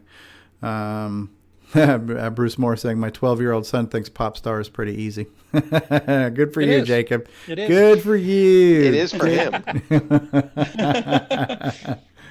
I think we're going to have to do a special sometime of how to beat Popstar. Looks like between 12 and $20 on eBay. Okay. For that capture thing. So really cheap. Yeah. How much was that? I missed that. Sorry. $12.59 to $19.95. Okay. Like $20. Oh wow. $20. It's not bad. Those are used. Yeah, well, used prices. I might have to. This get one of those. But yeah, pretty cheap. Okay, this last block of the news, because there wasn't a ton happening this week. That person that I've mentioned before, Pets SAS JLM1 or Jim1, I should say, on YouTube has been doing a ton of gameplay videos from every platform. But he's been doing quite a few Dragon ones, going alphabetically through, as I mentioned before. Okay. So he's hitting the B's and C's this last week here. So I didn't do them all because there's some fairly substandard basic games and stuff too. But there's just a ton of them. I'd be doing this whole darn episode if we did that. But I picked a couple that I hadn't seen before in the Dragon, or ones that I hadn't seen so long I'd forgotten about them. And to give the Dragon some love, and also the fact that we were talking about doing a possible Dragon games on a Coco, because most of us haven't seen them, being familiar with the Dragon market in the UK. So there's a ton of games we've never seen before. So I've got a whole bunch of them queued up here just to give you a bit of a start. You guys let me know if the audio is too loud. Okay. This one's called Cave Fighter. And he's emulating it, obviously. No, that's it's a scramble type game with some extra bits. It's a little flashy, that's one problem with it, but that's the collision detection test. Yeah, it crashes pretty well. Okay, it's not horrible. The The fuel tanker things look very similar to the ones in Whirlybird. Yep. But you got these little berries you got to shoot your way through. Yeah, interesting. A little bit of extra gameplay. It's kind of like the game we were playing. What was one of the games we were playing where you had to like blow up the maze last night, right? Blow up parts of the maze. Yeah, which is essentially what you're doing here with those bars. So. Yeah, some destructible environments. Yeah. I mean, the speed is good. It's just unfortunate that it looks a little choppy and flashy. Yeah. Because I think he's scrolling the screen, and basically before he scrolls the train, he shuts all your player shape off, so it doesn't scroll it too, and then draws the new scene, and then redraws you back on. So. Okay. Cool. That one is called what again? That one was called Cave Fighter. Okay. From 1983. This one called Caverns of Doom from 1982. Caverns of Doom. No, text adventure. Yeah, I didn't put. There was quite a few text adventures. I put this one in particular because it's not just a normal text adventure. It actually has some RPG elements like hit points and. Your lamp is worth 5 gold points, huh? Knife is worth 5 gold points, huh? Yeah. Interesting. A living zombie, which is kind of a contradiction in terms, isn't it? A living zombie, huh? Kind of like jumbo shrimp. Yeah. But here you can see it actually has some of the RPG Dungeons and Dragons style for hit points and Kick armor. Zombie. And I don't understand. Kick. Kill the son of a bitch already. And the status bar changes color depending whether you're going to fight or not. So. Okay, everything is dark. What do you want to do? Light match. I don't understand. Yeah, the one thing I will say about the guy that's doing these videos here, he's obviously never played in these games before. So he's literally, when he fires up, he's trying to figure it out as he goes along. Flip light switch. Why is this not working? I'm surprised he's not speaking into his mouse going, computer. All right. Clap hands. Does this room have the clapper? Alexa, lights on. Why do my lights keep flickering? Yeah. At any rate, it was another interesting take because it was a type of a game mixture for a text adventure game. Absolutely, yeah. I hadn't seen before, so that was kind of neat. Cool. Next up is Capture the Flag. Wow, this is one of the ones that has a nice splash screen on it when you're loading it. Ouch. Must be British. Ouch. It's illegal to hire it. Too loud? No, it's just the colors are hurting my eyes. Sensitive 90s guy. Must be British because it's illegal to hire it. H-I-R-E, which is a British term. Bunch of options of game. Is this in basic? Yes, this is. Okay. Now, these Capture the Flag with the hexagonal shaped things, I mean, there was Avalon Hill used to make board games like this too, so I don't know if it's based on this. So is this kind of like a Minesweeper, sort of? Not really. You actually have to move your pieces around and stuff. Oh, okay. Capture the Flag. You can have the optional, the flag can move, or it's just in a static position, or... I've never played this, so I don't know how. And what is C? Is that the guy who's trying to come and capture it?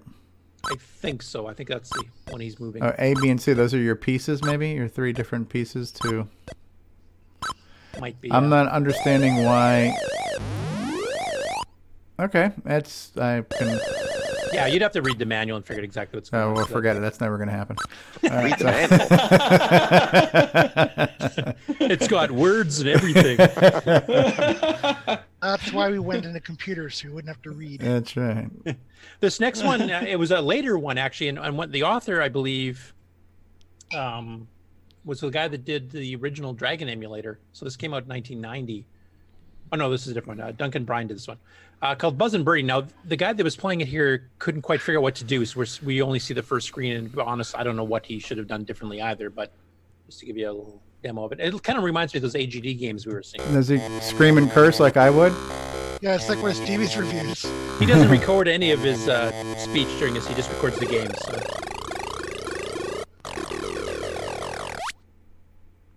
No, who are you? You're that waspy thing up in the upper left corner. Okay, Buzz and Bernie. A lot of these things remind me of a lot of those AGD games. Okay. Yeah, this one does. Yeah. So he's able to move. Now he's falling. I guess kind of like gravity. I'm assuming you need to get a key. Well, that's what we thought too, but it looks like he gets stuck there and can't get it. So I don't know what you're supposed to be doing. But I won't go through the rest of the video because he was trying to figure it out and he couldn't figure it out either. So maybe we'll have to try it and find a manual. Yeah, interesting. Okay. Bust Out. Bust Out.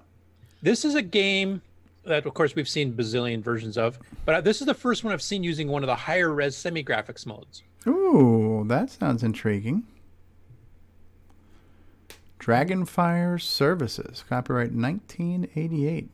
Yeah, so it's a later version of it too. Mm-hmm. So what does the ball look like if it's semi-graphics? Well, I guess we'll have to wait and see, huh? Yeah, some options you can pick from too. Size of bricks. Music. Ooh. Do you want a fast bat? Is the bat your paddle? Yep. Must be. Okay. What are you playing, a game of cricket here right now? Yeah. We're thinking. Wow. How long are we going to spend on the actual startup screen here? Okay. Okay. Not a bad ball. You can hear all the DAC noise, which you get a lot of this on emulators. Things that are using the joystick, you can hear that kind of DAC noise. One-bit sound in particular that most of them do pretty bad. But you notice even the scores using the semi-graphics. Yeah, but that's in actually graphics, so this would work on a Coco 3 with the poke. This is actually pretty good. I mean, this is a perfect use of an SG type thing for, what the hell do you need for Pong or Breakout, Oh, background music. Yep. I'd like to try this on real hardware because that buzzing sound. I'm not yeah, sure that DAC noise is killing me. Yeah, that's yeah. It's weird to me that the bricks are so big. Well, that was an adjustment. That's an option. It's an option. Yeah. He chose the largest size. Yeah. You picked the Duplo bricks. It's not the size of the brick; it's what you build with Lego. them. Oh, that's true. That's true. And there goes the show. Actually, I'm intrigued. I want to try this one. I want to try this game. We're going to try this one tonight, Curtis, on our second marathon. And then you get a little victory music. Some music. That's good. Yeah. It's quite intimidating for a bust-out game. Absolutely. You probably could have saved a lot of space if they just did simple numbers too, like kind of like what you have in your LED watches and stuff. You could have done a simpler number and made them shorter and had more room for play space. But that's a nice font thing they came up with there. That's cool. Yeah, and I like the customizability of the game too. There's a lot of options. Yeah, a lot of options. Speed and ball and brick size. Size, we have Matchy. Matchy gives it his approval. Matchy says this is a nice semi-graphics game. Yeah, and he's done some semi-graphics games, so he would know. Okay, next up is Bug Diver. Bug Diver. Now this one reminds me of Shark Treasure. I think the basic gameplay is similar. Okay. Remember the old Computerware game? Mm-hmm. Use arrow keys to move bug. Use a mirror beetle. As a mirror beetle, you've got to be fast and outswim the merciless bug-eating fish whilst stealing...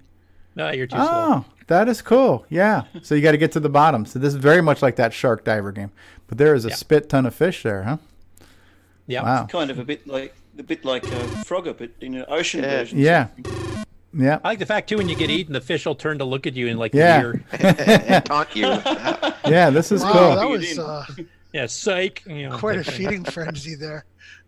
And what the hell are you supposed to do with that treasure? Did he get it?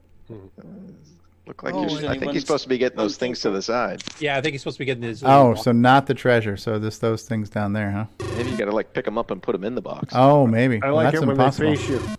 Yeah, that was my. That looks pretty difficult. Freaking evil game. Well, Shark Treasure got that way too in the later levels too. Oh, Shark Treasure would be a good one to kind of palette hack, don't you think? Yeah. You can make the sharks gray or something, That'd be kind of cool to play you with keep palettes. the blue water type thing, but you can fix some of the rest of the graphics up, Yeah. This looks good.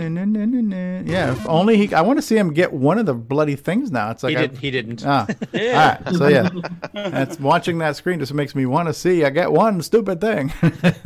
Yeah. Same.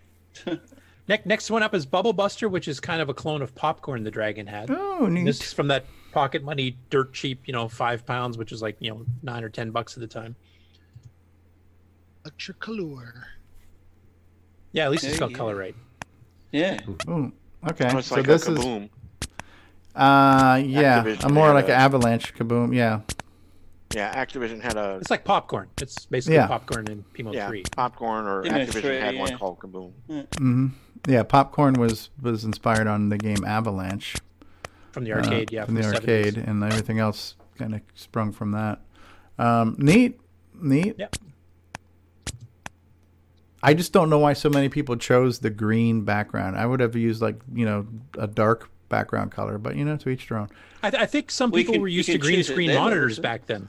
I think it's the real reason. Yeah. Because people, that's what your terminals were back then. If that's what you did at work or at school, that probably felt the most normal They to you. hated the Now border. look at this. You got your Maybe they hated the border. and They then didn't want a border around it. here's The green your screen monitor. Green screen monitors, though, were usually the other way around. It was usually black background with the green text in it. True. Okay, what is this?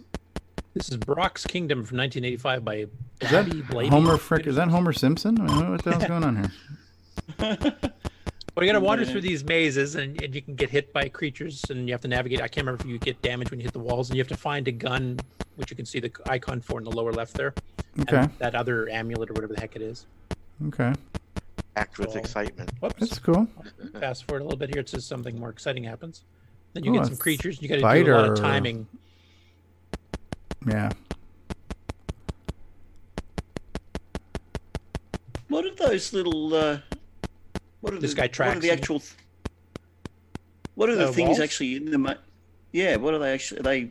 Oh, it looks like a demon's looks like head or a, something, a yeah. something with horns or antlers or something, Yeah. Okay. It or an does look like upside down swings Space to not Invader. hit the walls.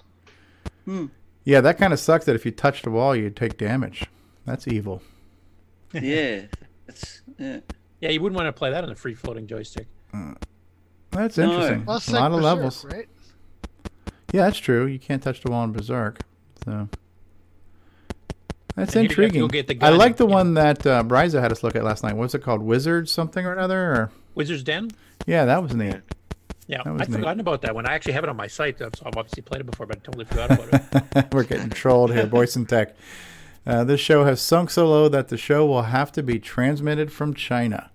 And then he follows that up with Coco Talk, the dumpster fire that goes beyond the fifth alarm. Thank you. And somebody's got to keep that troll flame alive. Oh, he missed the gun there. That was the gun to pick up, huh? Yep. Yeah. These are You got to time it between the guy moving left and Yeah, right. that's just evil. Absolutely evil. He's hoping it's going to change if he goes up and down. Ouch. Now you can shoot the sons of bitches, right? Ah! Well, they get frozen once they hit you, but But you can still take damage by touching them, huh? yeah. But that particular one's on a fixed pattern. He won't come after you. But beyond that, so you just have to time it properly like you did there. Okay. So, That's, interesting Yeah. game. That is interesting. Nice to see that Homer Simpson's, got things to do. All right. Now, you may recognize Paul Bergen. This is the one I was thinking of, where he's one of the authors of the original Dragon emulators, pre-XOR. This one's Boulder Crash, which is Boulder Dash. But this one actually has been revised so that the editor to make your own levels is built in. And you played one of the Boulder, the Dragon Boulder. Oh, yeah, I didn't Dash like clones it. yesterday. This is a different one. Wasn't a fan of it. It's too confusing for me. This is the cassette load screen, actually. That's interesting. Full-blown graphic. You can see you got the level. You can change your timers. Let's fast forward a bit here. And it's obviously completely just monochromatic. Yeah. Actually, the one you played yesterday, I think, was designed that way, too. Even though we were seeing the artifacts. Okay. So I just want to pause here. The screen editor, so there's your keys for doing it in the various different shapes that you can place. But then the screen editor itself, like here's the entire maze at once, shrunk down so you can fit the entire thing. Okay. Because you only get to see a zoomed up portion. Right, of it, right. And those are all your diamonds. So there's a whole bunch of diamonds you got to try to get. Yeah. There, you just cleared one. You're going to do some editing. Then you can save your screen, load your screen, save all your screens if you're editing multiple levels at once. I'm not sure what verify does. If maybe checks if there's corrupt data or something, or maybe it's solvable or something. I'm not sure exactly what that does. There's one of the other levels. No, get to the gameplay. Let's see what the actual playing of the game looks like. Heading over here. It's interesting that you got a lot of time to be able to put into that, though. Okay. All right, now this the diamonds are actually animated. Yeah, no, this looks good in monochromatic. Again, it kind of reminds me of early Mac Classic games. Yeah, they're just purely black and white. That. Yeah. Okay, cool stuff. Let's get more into the gameplay. I think he got. This was all done via cassette. There you go. Yeah, for some reason, disk drives didn't really take off on the Dragon as much as they did here. The scrolling is really smooth, and it looks like it's scrolling one whole tile at a time. Why did he die from that? That's the part I couldn't understand. I had shit falling, and I was just blowing up, and I'm just minding my own business. And yeah, I don't know that I've fully ever comprehended this game, to be honest with you. It's a little too cerebral for me, I think. So too cerebral. Yes, falling rocks and gravity. These are things that I just can't wrap my head around. So. Once you master quantum physics or something. Once you master chess, you start playing this.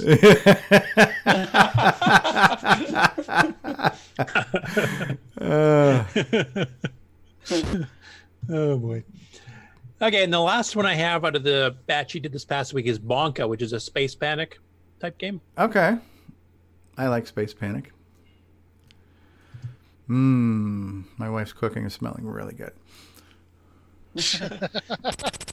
I'm sensing an end of the show coming. Garlic is involved. That was a really neat effect as that screen was scrolling up. It looked like they were rotating. Yeah, that's because of the way the semi-graphics works when you're in the high-res modes. Because you can't move the characters within a cell. They have to be where... That's actually a really cool effect. Yeah, that is a really cool effect. To kill blue meanies, your man must dig a hole, and when a meanie falls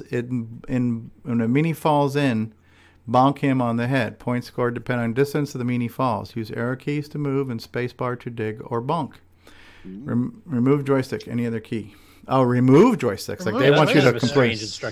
Remove, maybe because in certain ROMs the joystick interfered with the keyboard, like in the old Basic 1.0 and stuff. That could be. I like that one game we were playing. It says unplug your printer now before you start. It was just like, yeah, because back in the old days, if you didn't mask off the printer part of the PIA when you're doing the sound, because it's on the same PIA chip, same address. A lot of people, like Ghost Gobbler, the original version of Ghost Gobbler by Spectral did that, where if your printer was plugged in and turned on, as soon as you ate a ghost, your printer would just fire up and print garbage. Now, what I don't remember is could you eventually take falling damage if you fell too many levels, or if you fell at all, would you take damage? I don't think so, but I can't remember. I've never played this particular one too, so I don't know if this particular implementation would do that or not. Oh, that's true. Somebody's pointing out that the Patreon screen is not updating. It's stuck on Alan Huffman. Sorry about that. Thank you, Boyce on Tech. I don't know why. All right. Hey, right. I mean, you guys have seen Color Panic and all that stuff before, I'm sure, on the Coco side of things. So, just one of the Dragon unique versions of it. So, and that is all I have for news this week. Very cool. Let me see if I can't fix. Something's going on with the script here. Thank you for pointing that out. And I will go ahead and if it doesn't, it's not. I don't know why it's not working. Thanks for letting me know, Richard. I didn't realize that this whole time. So we'll go ahead and we'll run. I'm going to go ahead and run the patrons page and thank all the patrons directly. We'll take a commercial break and then we'll come back with whatever else is going to happen after this. So let's go ahead and let's talk about our patron sponsors right now. Thank you, Curtis, for doing the news. You're welcome. Much thanked, much obliged. All right. So here we go. Here we go. All right, how about we say thank you to the patrons of our show? That would be Al Hartman and Alan Huffman and Blair Leduc and Brendan Donahue and Brian Joyce and Brian Weasler and DeBruce Moore and Davey Mitchell and Diego, who is still with us. Thank you, Diego. And Disney Saints fan and Eric Canales, now president of the Glenside Color Computer Club. And Fedor Stamen and Grant Leedy and Jason Downs and Jenna Farron and Ken Reichert and Kyle Eder and Malfunct and Paulie Walnuts Fiscarelli, or as Grant calls him, Paul Fitzarelli, and Paul Shoemaker and Richard Lorbieski of BoysonTechnologies.com, BoysonTech.com, Rob Inman, Steve Bjork, Terry Steen, author of Balloon Fire, of Grey Lady.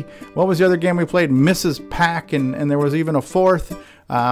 Terry Steggy of TheTandyShack.com, the Backyard Chat Gang, Tom C. and Tom S. Thank you all for your patronage. We'll be back after these words. Hey,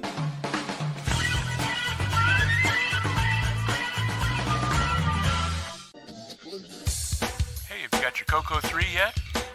Hi, this is Rick Adams, author of Temple of Ram and Shanghai, and you've tuned into Coco Talk, the nation's leading live talk show featuring the Tandy Color Computer. What's going on, everybody? Original Gamer Stevie Stroh here, and if you're a fan of vintage computing and retro gaming, then you're going to love our retro swag shop at 8bit256.com. There you will find custom designs by Instagram artist Joel M. Adams. You can get I'm a Coconut, Coco Talk, and other cool video game images on a t-shirt, coffee mug, or mouse pad. So if you love retro, then head on over to the retro swag shop at 8bit256.com today. Tell them the Original Gamer Stevie Stroh sent you. The Radio Shack TRS-80 put the world of color computing into your home. Instant loading program packs turn any color TV into an exciting game arcade. And there's more. The color computer is an educational aid, a home management tool, an up-to-the-minute electronic information service. The programmable, expandable TRS-80 color computer from $399 only at Radio Shack, the biggest name in little computers. Hi, I'm Bruce Moore, and this is Jacob Moore, gotcha.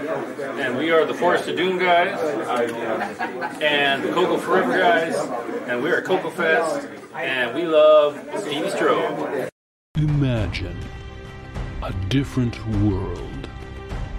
A world where Tandy Corporation has the upper hand. Where the Coco surpassed all competitors. And all you have to do is travel back in time without making a single mistake. Coco Forever. How does it feel? I'm still believing.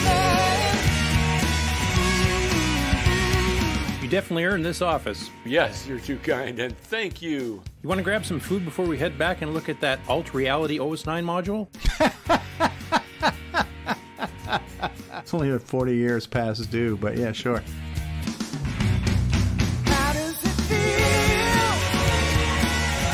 I'm still believing.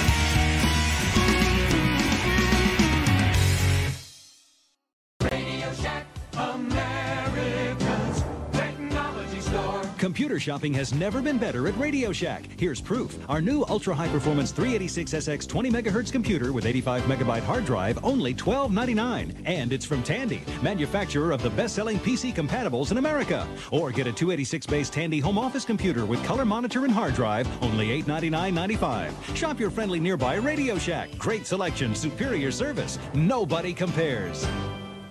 We now return you to Coco Talk. And we're back. And thank you, Curtis, for the news. A lot of cool stuff. I like seeing Dragon stuff.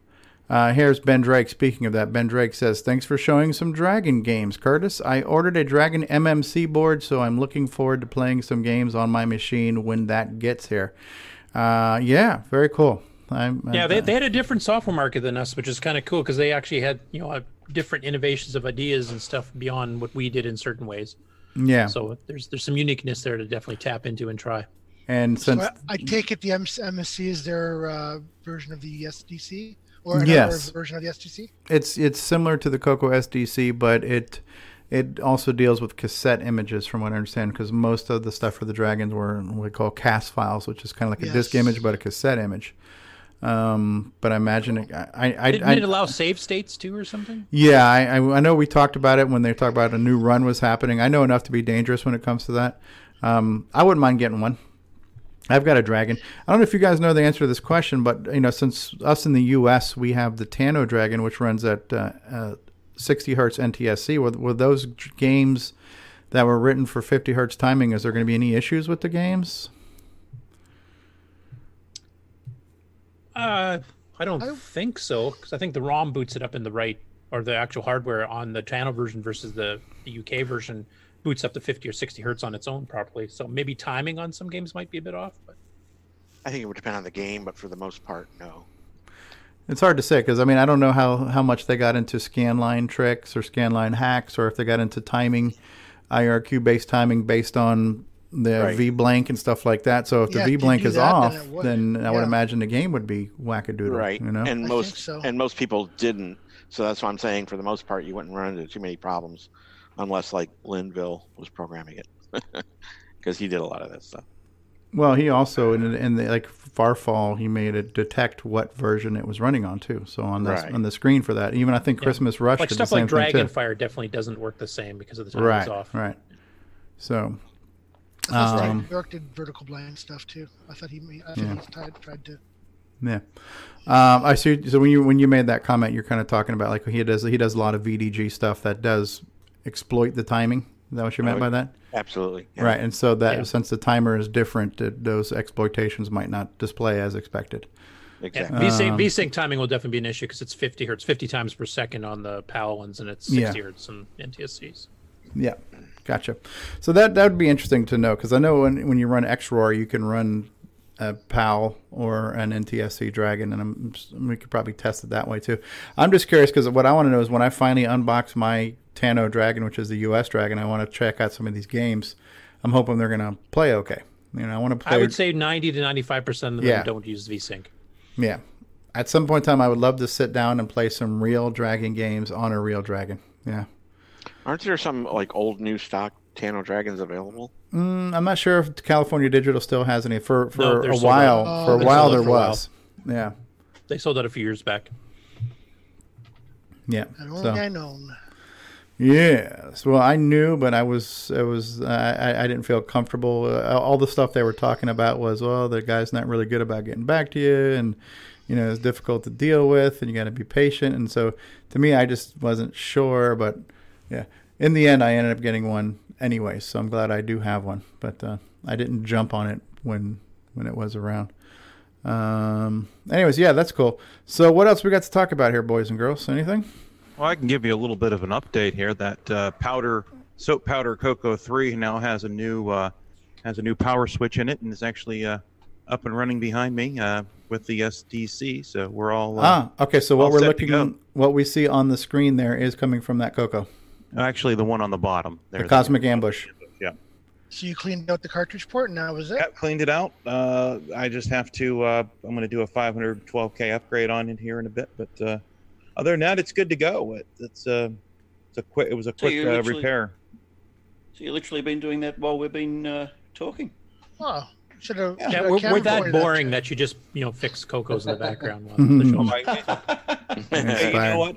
It passes the time, right? Can I send you mine? It was either that or sleep, So. Yeah. Does it pass the real time though? Mm-hmm. I'll send you my dead Coco too. You can fix it next week. Oh, well, I don't know about that. This was just a power switch. But yeah, I got it running Cosmic Ambush. I was going to run something else. Like, wait a minute, I got to put 512K in this yet. So that'll be the next thing there. It has a 6809. I'm just going to leave that as is right now. But it's up and running. So I'll take it. That's... one thing is Nick Marenti still on the call? I was going to ask him, did he want to give us an update on Gunstar? We haven't seen a blog for a while. I was just wondering how that's going. Yeah, I'm still working on it. There's a lot of things to do, but I don't really have an update.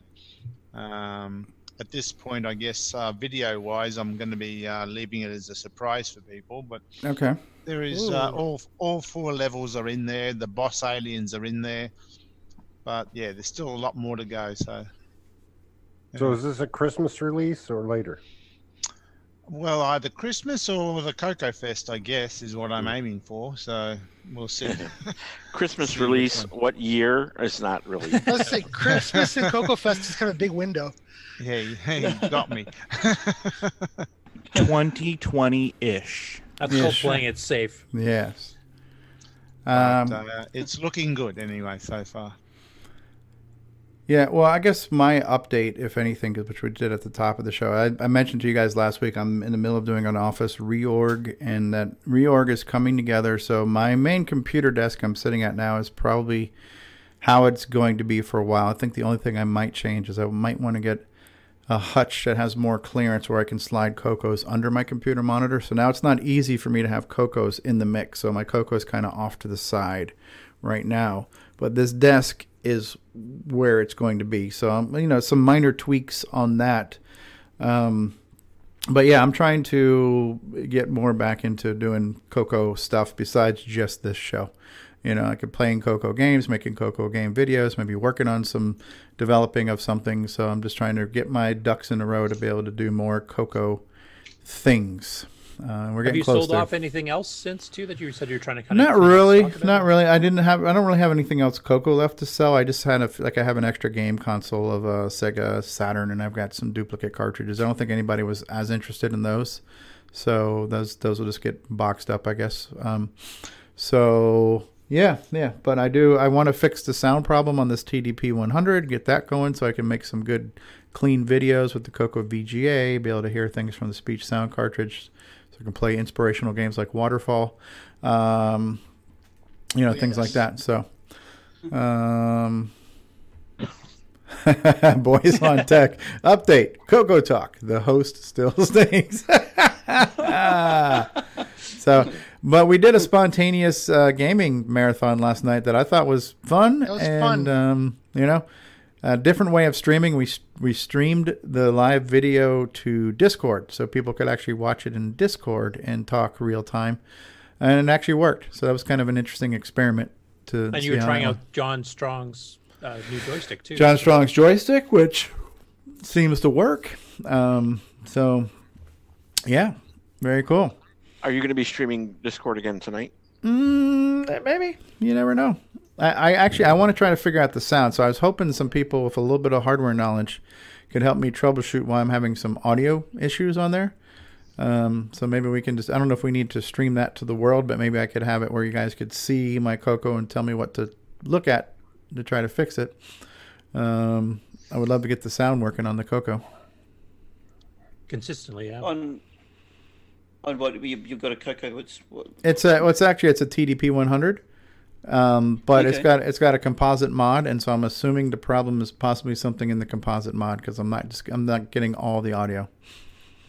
Oh, okay, right. So you're getting like the DAC sound, but not. I'm getting some DAC sound, but sometimes it kicks in, sometimes it kicks out. So yeah. Okay. Yeah. Right. So that's something I'd like to get ironed out because I want to be able to make good, clean Coco 1 and 2 videos, and the Coco VGA is going to handle the visual part, but I need to get clean audio as well. Well, until you fix it, can't you just choose another gray case Coco and pop it in there? Well, then There's no Coco VGA on the other one. I would have to move the Coco VGA, and I'd have to. Yeah, that's what I'm saying. I'd have to socket a VDG. That's something I don't know how to do. Those, I think, are already socketed on the older machines. No, I don't know. And then maybe that's something we can figure out. It was on your TDP, right? Honestly, I don't know because Brendan did it for me, so I don't know. Mine was my eBoard Coco. Well, actually, both my eBoard and my F-board Cocos have got all the chips socketed. Yeah. Yeah, the TDP is basically an F-board Coco, so. Yeah, so you could do that. Okay. Grab one of your gray ones and throw it in there. And you're solved for a while until you have somebody look at your machine. No, but isn't the sound connection require soldering or something? Yeah, it's just like 2 points. It's easy. Yeah, well, I've got my other Coco that already has a composite mod too. So the You could use the alligator clips. The easiest way to get sound out of them is just to connect a 1 microfarad or even a 10 microfarad electrolytic capacitor to pin 3 of the RF converter, and then the other side directly to your audio. That's all you really need to do for it. It's a pretty straightforward mod.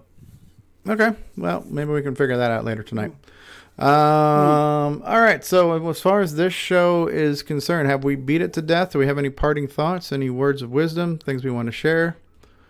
I actually do have one more little thing to share that I forgot about earlier on. Okay. I don't actually have a picture of it. The device isn't here, but that the ACO 160 EVK, the evaluation kit, converts the audio from my Coco 1 or 2, 3 or whatever into MIDI and control voltages to control the synthesizer that I showed on an earlier episode.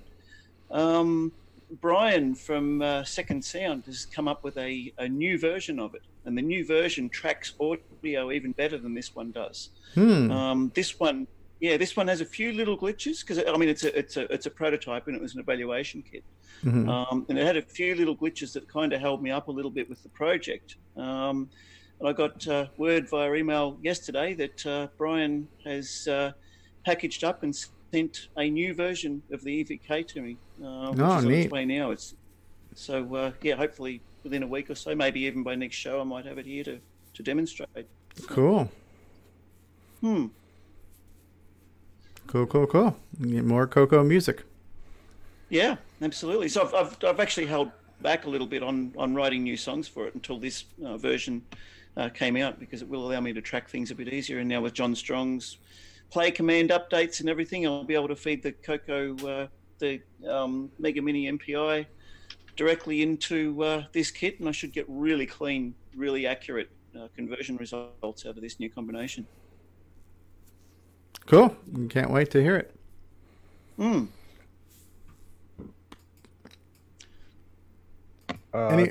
I'd like to have people come to Ron's garage, take a look around.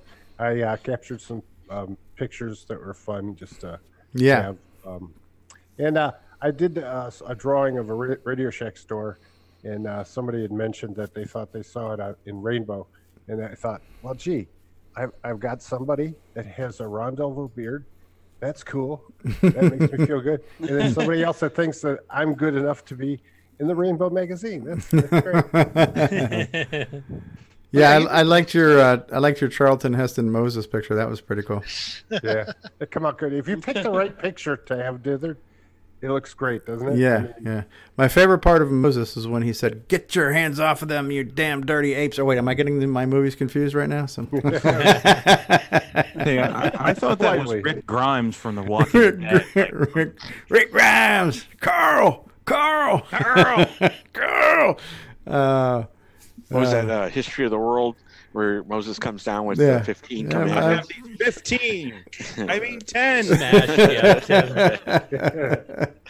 I love that scene. That's good stuff. Hilarious. Good stuff.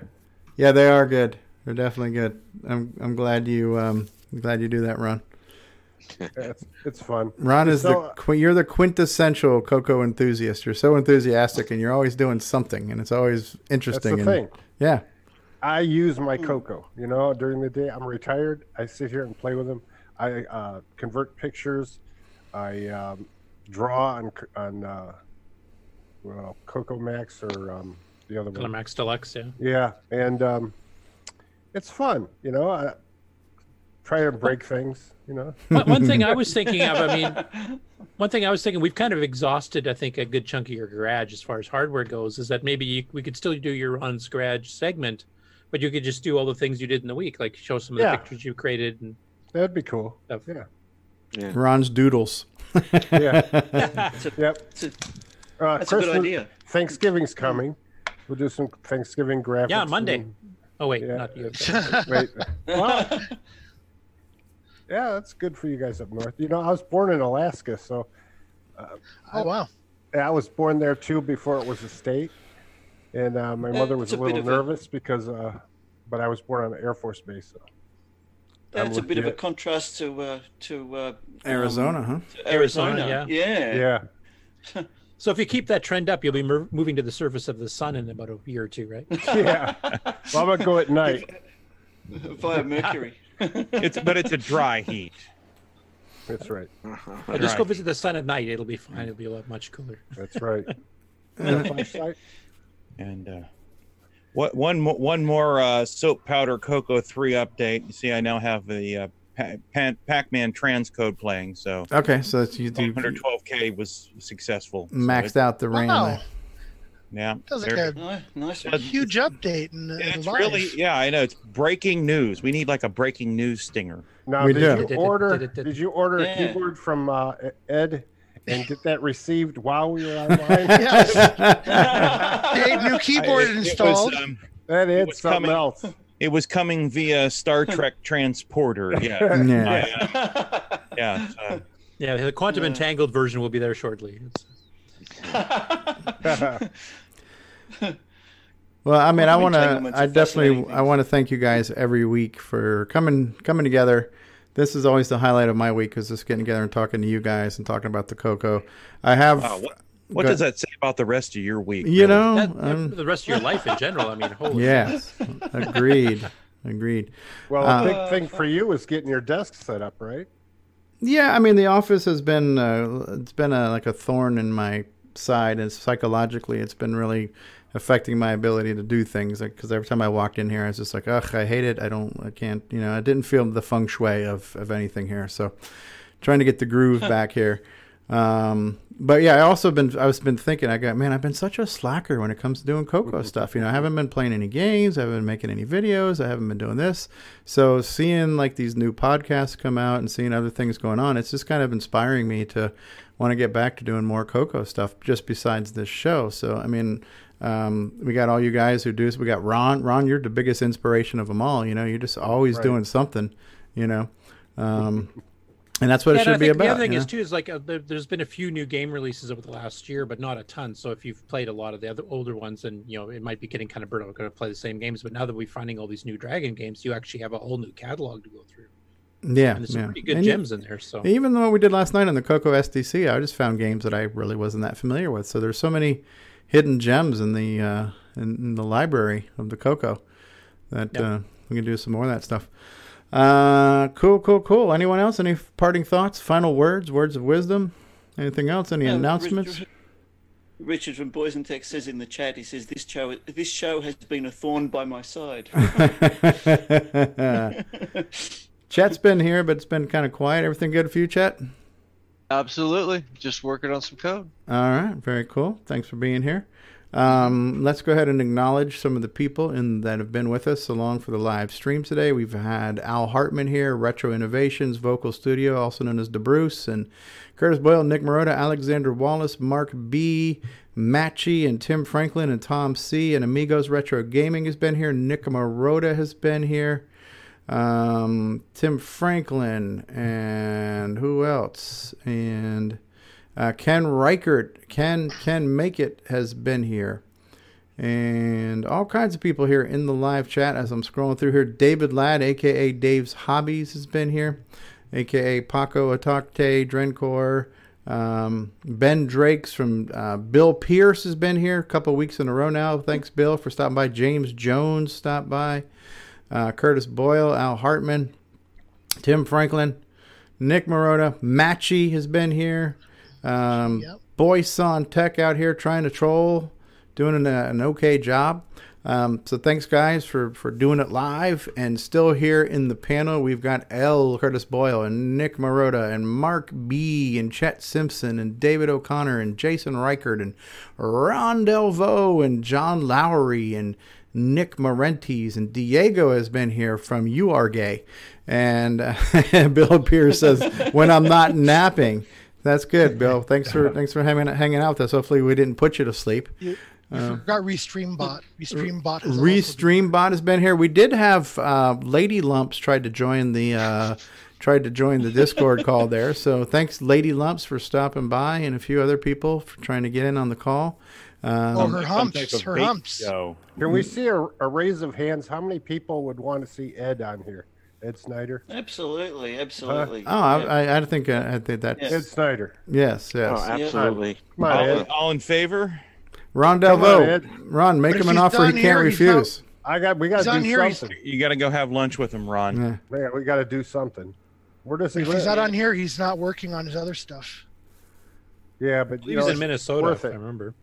If we could just get a few minutes, Maybe he could record something if he doesn't want to come on. Well, he does. He cool. he puts it all on YouTube and on Facebook. So I would love to have him. I believe I've asked him to come on. I know I don't want to push the guy, and we're grateful for what he does. But yeah, the great thing about Ed Snider is he doesn't need to do press. He's his products and his products stand for themselves. But would we love to have him on? Absolutely. But thank you, Ed. How his mind works, how he comes up with he's been in the live chat a handful of times answering questions and stuff like that too. But absolutely, I agree. We would love to have Ed Snider on the program. I'm hoping we can convince him to come to Cocoa Fest this year too for the 40th anniversary, because that would be nice to have him actually be there, and we can thank him in person. Like, what was his first computer? That'd be cool to hear. Yep. Well, Grant Leedy says this show is too short, which is a good thing. Ho! All right. So how about that? I'm going to play the outro. We're going to cue outro, and we'll be back for final thoughts. This concludes another episode of Cocoa Talk, the world's leading live talk show featuring the Tandy Color Computer. For all things Cocoa Talk, visit us on the web at cocotalk.live. We'd love to hear from you. Send feedback, suggestions, even segments via email to cocotalk@cocotalk.live. Cocoa Talk is rocking the 8-bit world, keeping the Tandy flame alive. We may be mocked, but we'll never stop, 'cause Cocoa Talk is rocking the 8-bit world.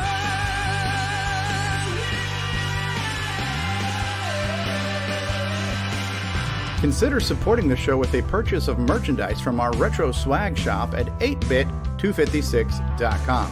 If you'd like to become a patron of the show, click the Patreon link at our website at cocotalk.live.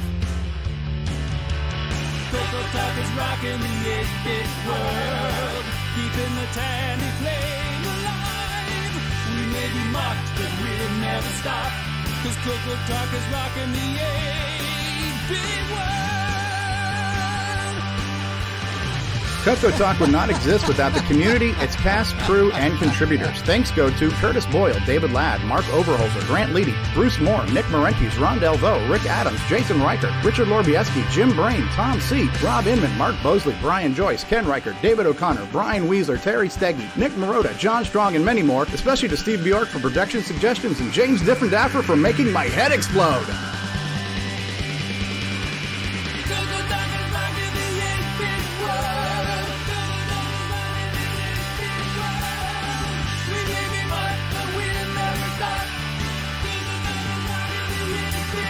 Please help support the Cocoa community by visiting some of its various contributors.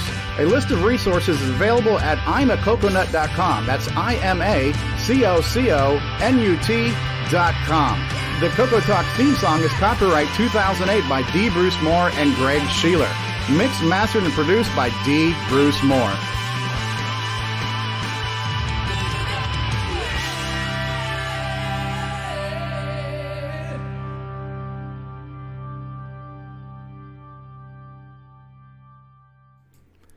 And that is all she wrote, folks. Yeah, Ronnie. You know what's really cool is when you have D. Bruce Moore on with his son, and you hear in the background Cocoa Talk. It's like a background noise of people talking. They're all Cocoa talking. Oh, yes. I didn't think about that. Next time you run that, listen. It's really cool to hear all that stuff. That's something, when I'm watching these pictures at the end, one after another, everybody looks so good. And then the natural background when those pictures were taken was that noise. Yeah. That really was that was from this year's Cocoa Fest for the most part. Yep. It's really neat. Yes. All right. Final thoughts. John Lowry, anything for the folks at home to take away with? Not really. No, I haven't been doing much lately. Just, working on getting healthy and getting ready to go back to work here in a couple of weeks. About 15 days, about 2 weeks. I'll be going back to work, and so just working on getting life normal again. Good. You feeling good? Yeah, feeling awesome. Good. That's awesome. You look awesome. Thank you. That's good. Speaking of looking awesome, Nick Marotta. Final thoughts, parting thoughts. The Brad Pitt of the cocoa world. Brad Pitt. Yes, self-described, actually. Again, he just became a Christian. Oh, Brad did he? Pitt. Yeah. Oh, good. That's good to hear. I'm always happy to hear that. Awesome. So again, happy Turkey Day to all our Canadian, including me, Canadian friends. Gobble gobble. Yep. Exactly. Very cool. Jason Reichert, have you one. fixed anything else? Have you cured world hunger, world peace, anything like that? Palestine's getting together, anything like that? Well, I just got to find the other little black thing that goes under the keyboard. I misplaced that. Other than that, we're good, and we'll have some more stuff coming down the pike, hopefully soon. Mm-hmm. Push the button, Frank. Yeah, well, Diego, we're glad you could join us this week. Thanks for joining us from Uruguay. Any parting thoughts for you? No, just I miss you guys when I'm away for this long. I hope I can make it often, and I hope that I'll be able to make it to Coco Fest. I don't want to miss the 40th. Yeah, that would be great. It'd be good to see you again.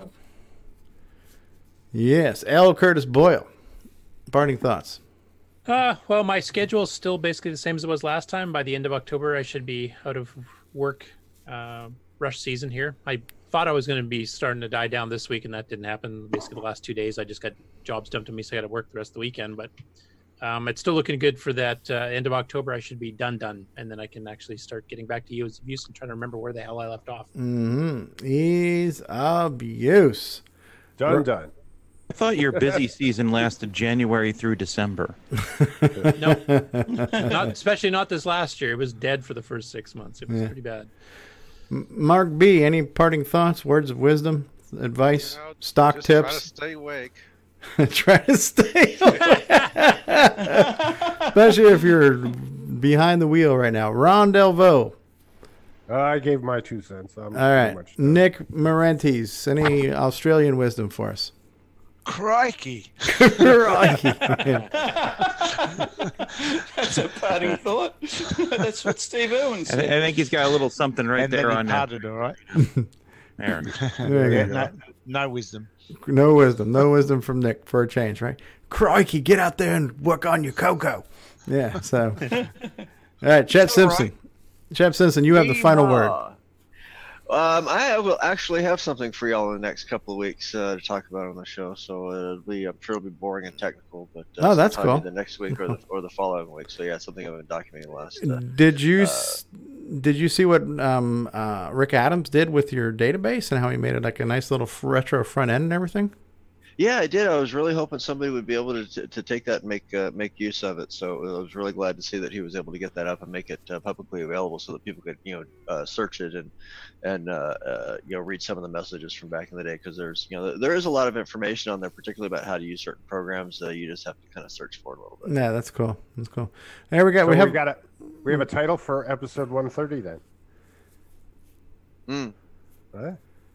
Which is what is it? Chet Simpson's show, whatever. Oh, it's the teaser he's doing now. Yeah. This isn't going to be another like Stevie Rage quits the show during a highly technical discussion. Nah, let's hope so. All right. Here's a good question. We'll close on this thought here. Can a Coco go on the internet and making its own network and create new crypto named Coco Coin? Well, we didn't have a guidance today, did we? We did. Yes, we did. Okay, must have went to the bathroom. Technically feasible. Okay, Nick the other Marotta question is these $5 ukuleles. Yeah. Special shout out to. Does anybody know how Steve Bjork is? He's fine. We saw him. We talked to him the other night. You got to come to Discord more often. Okay. Yes. All right. We're pressing the button. Goodbye. Say goodbye, everybody. Bye, everybody. See you next week. All right. Yeehaw. Pressing the button.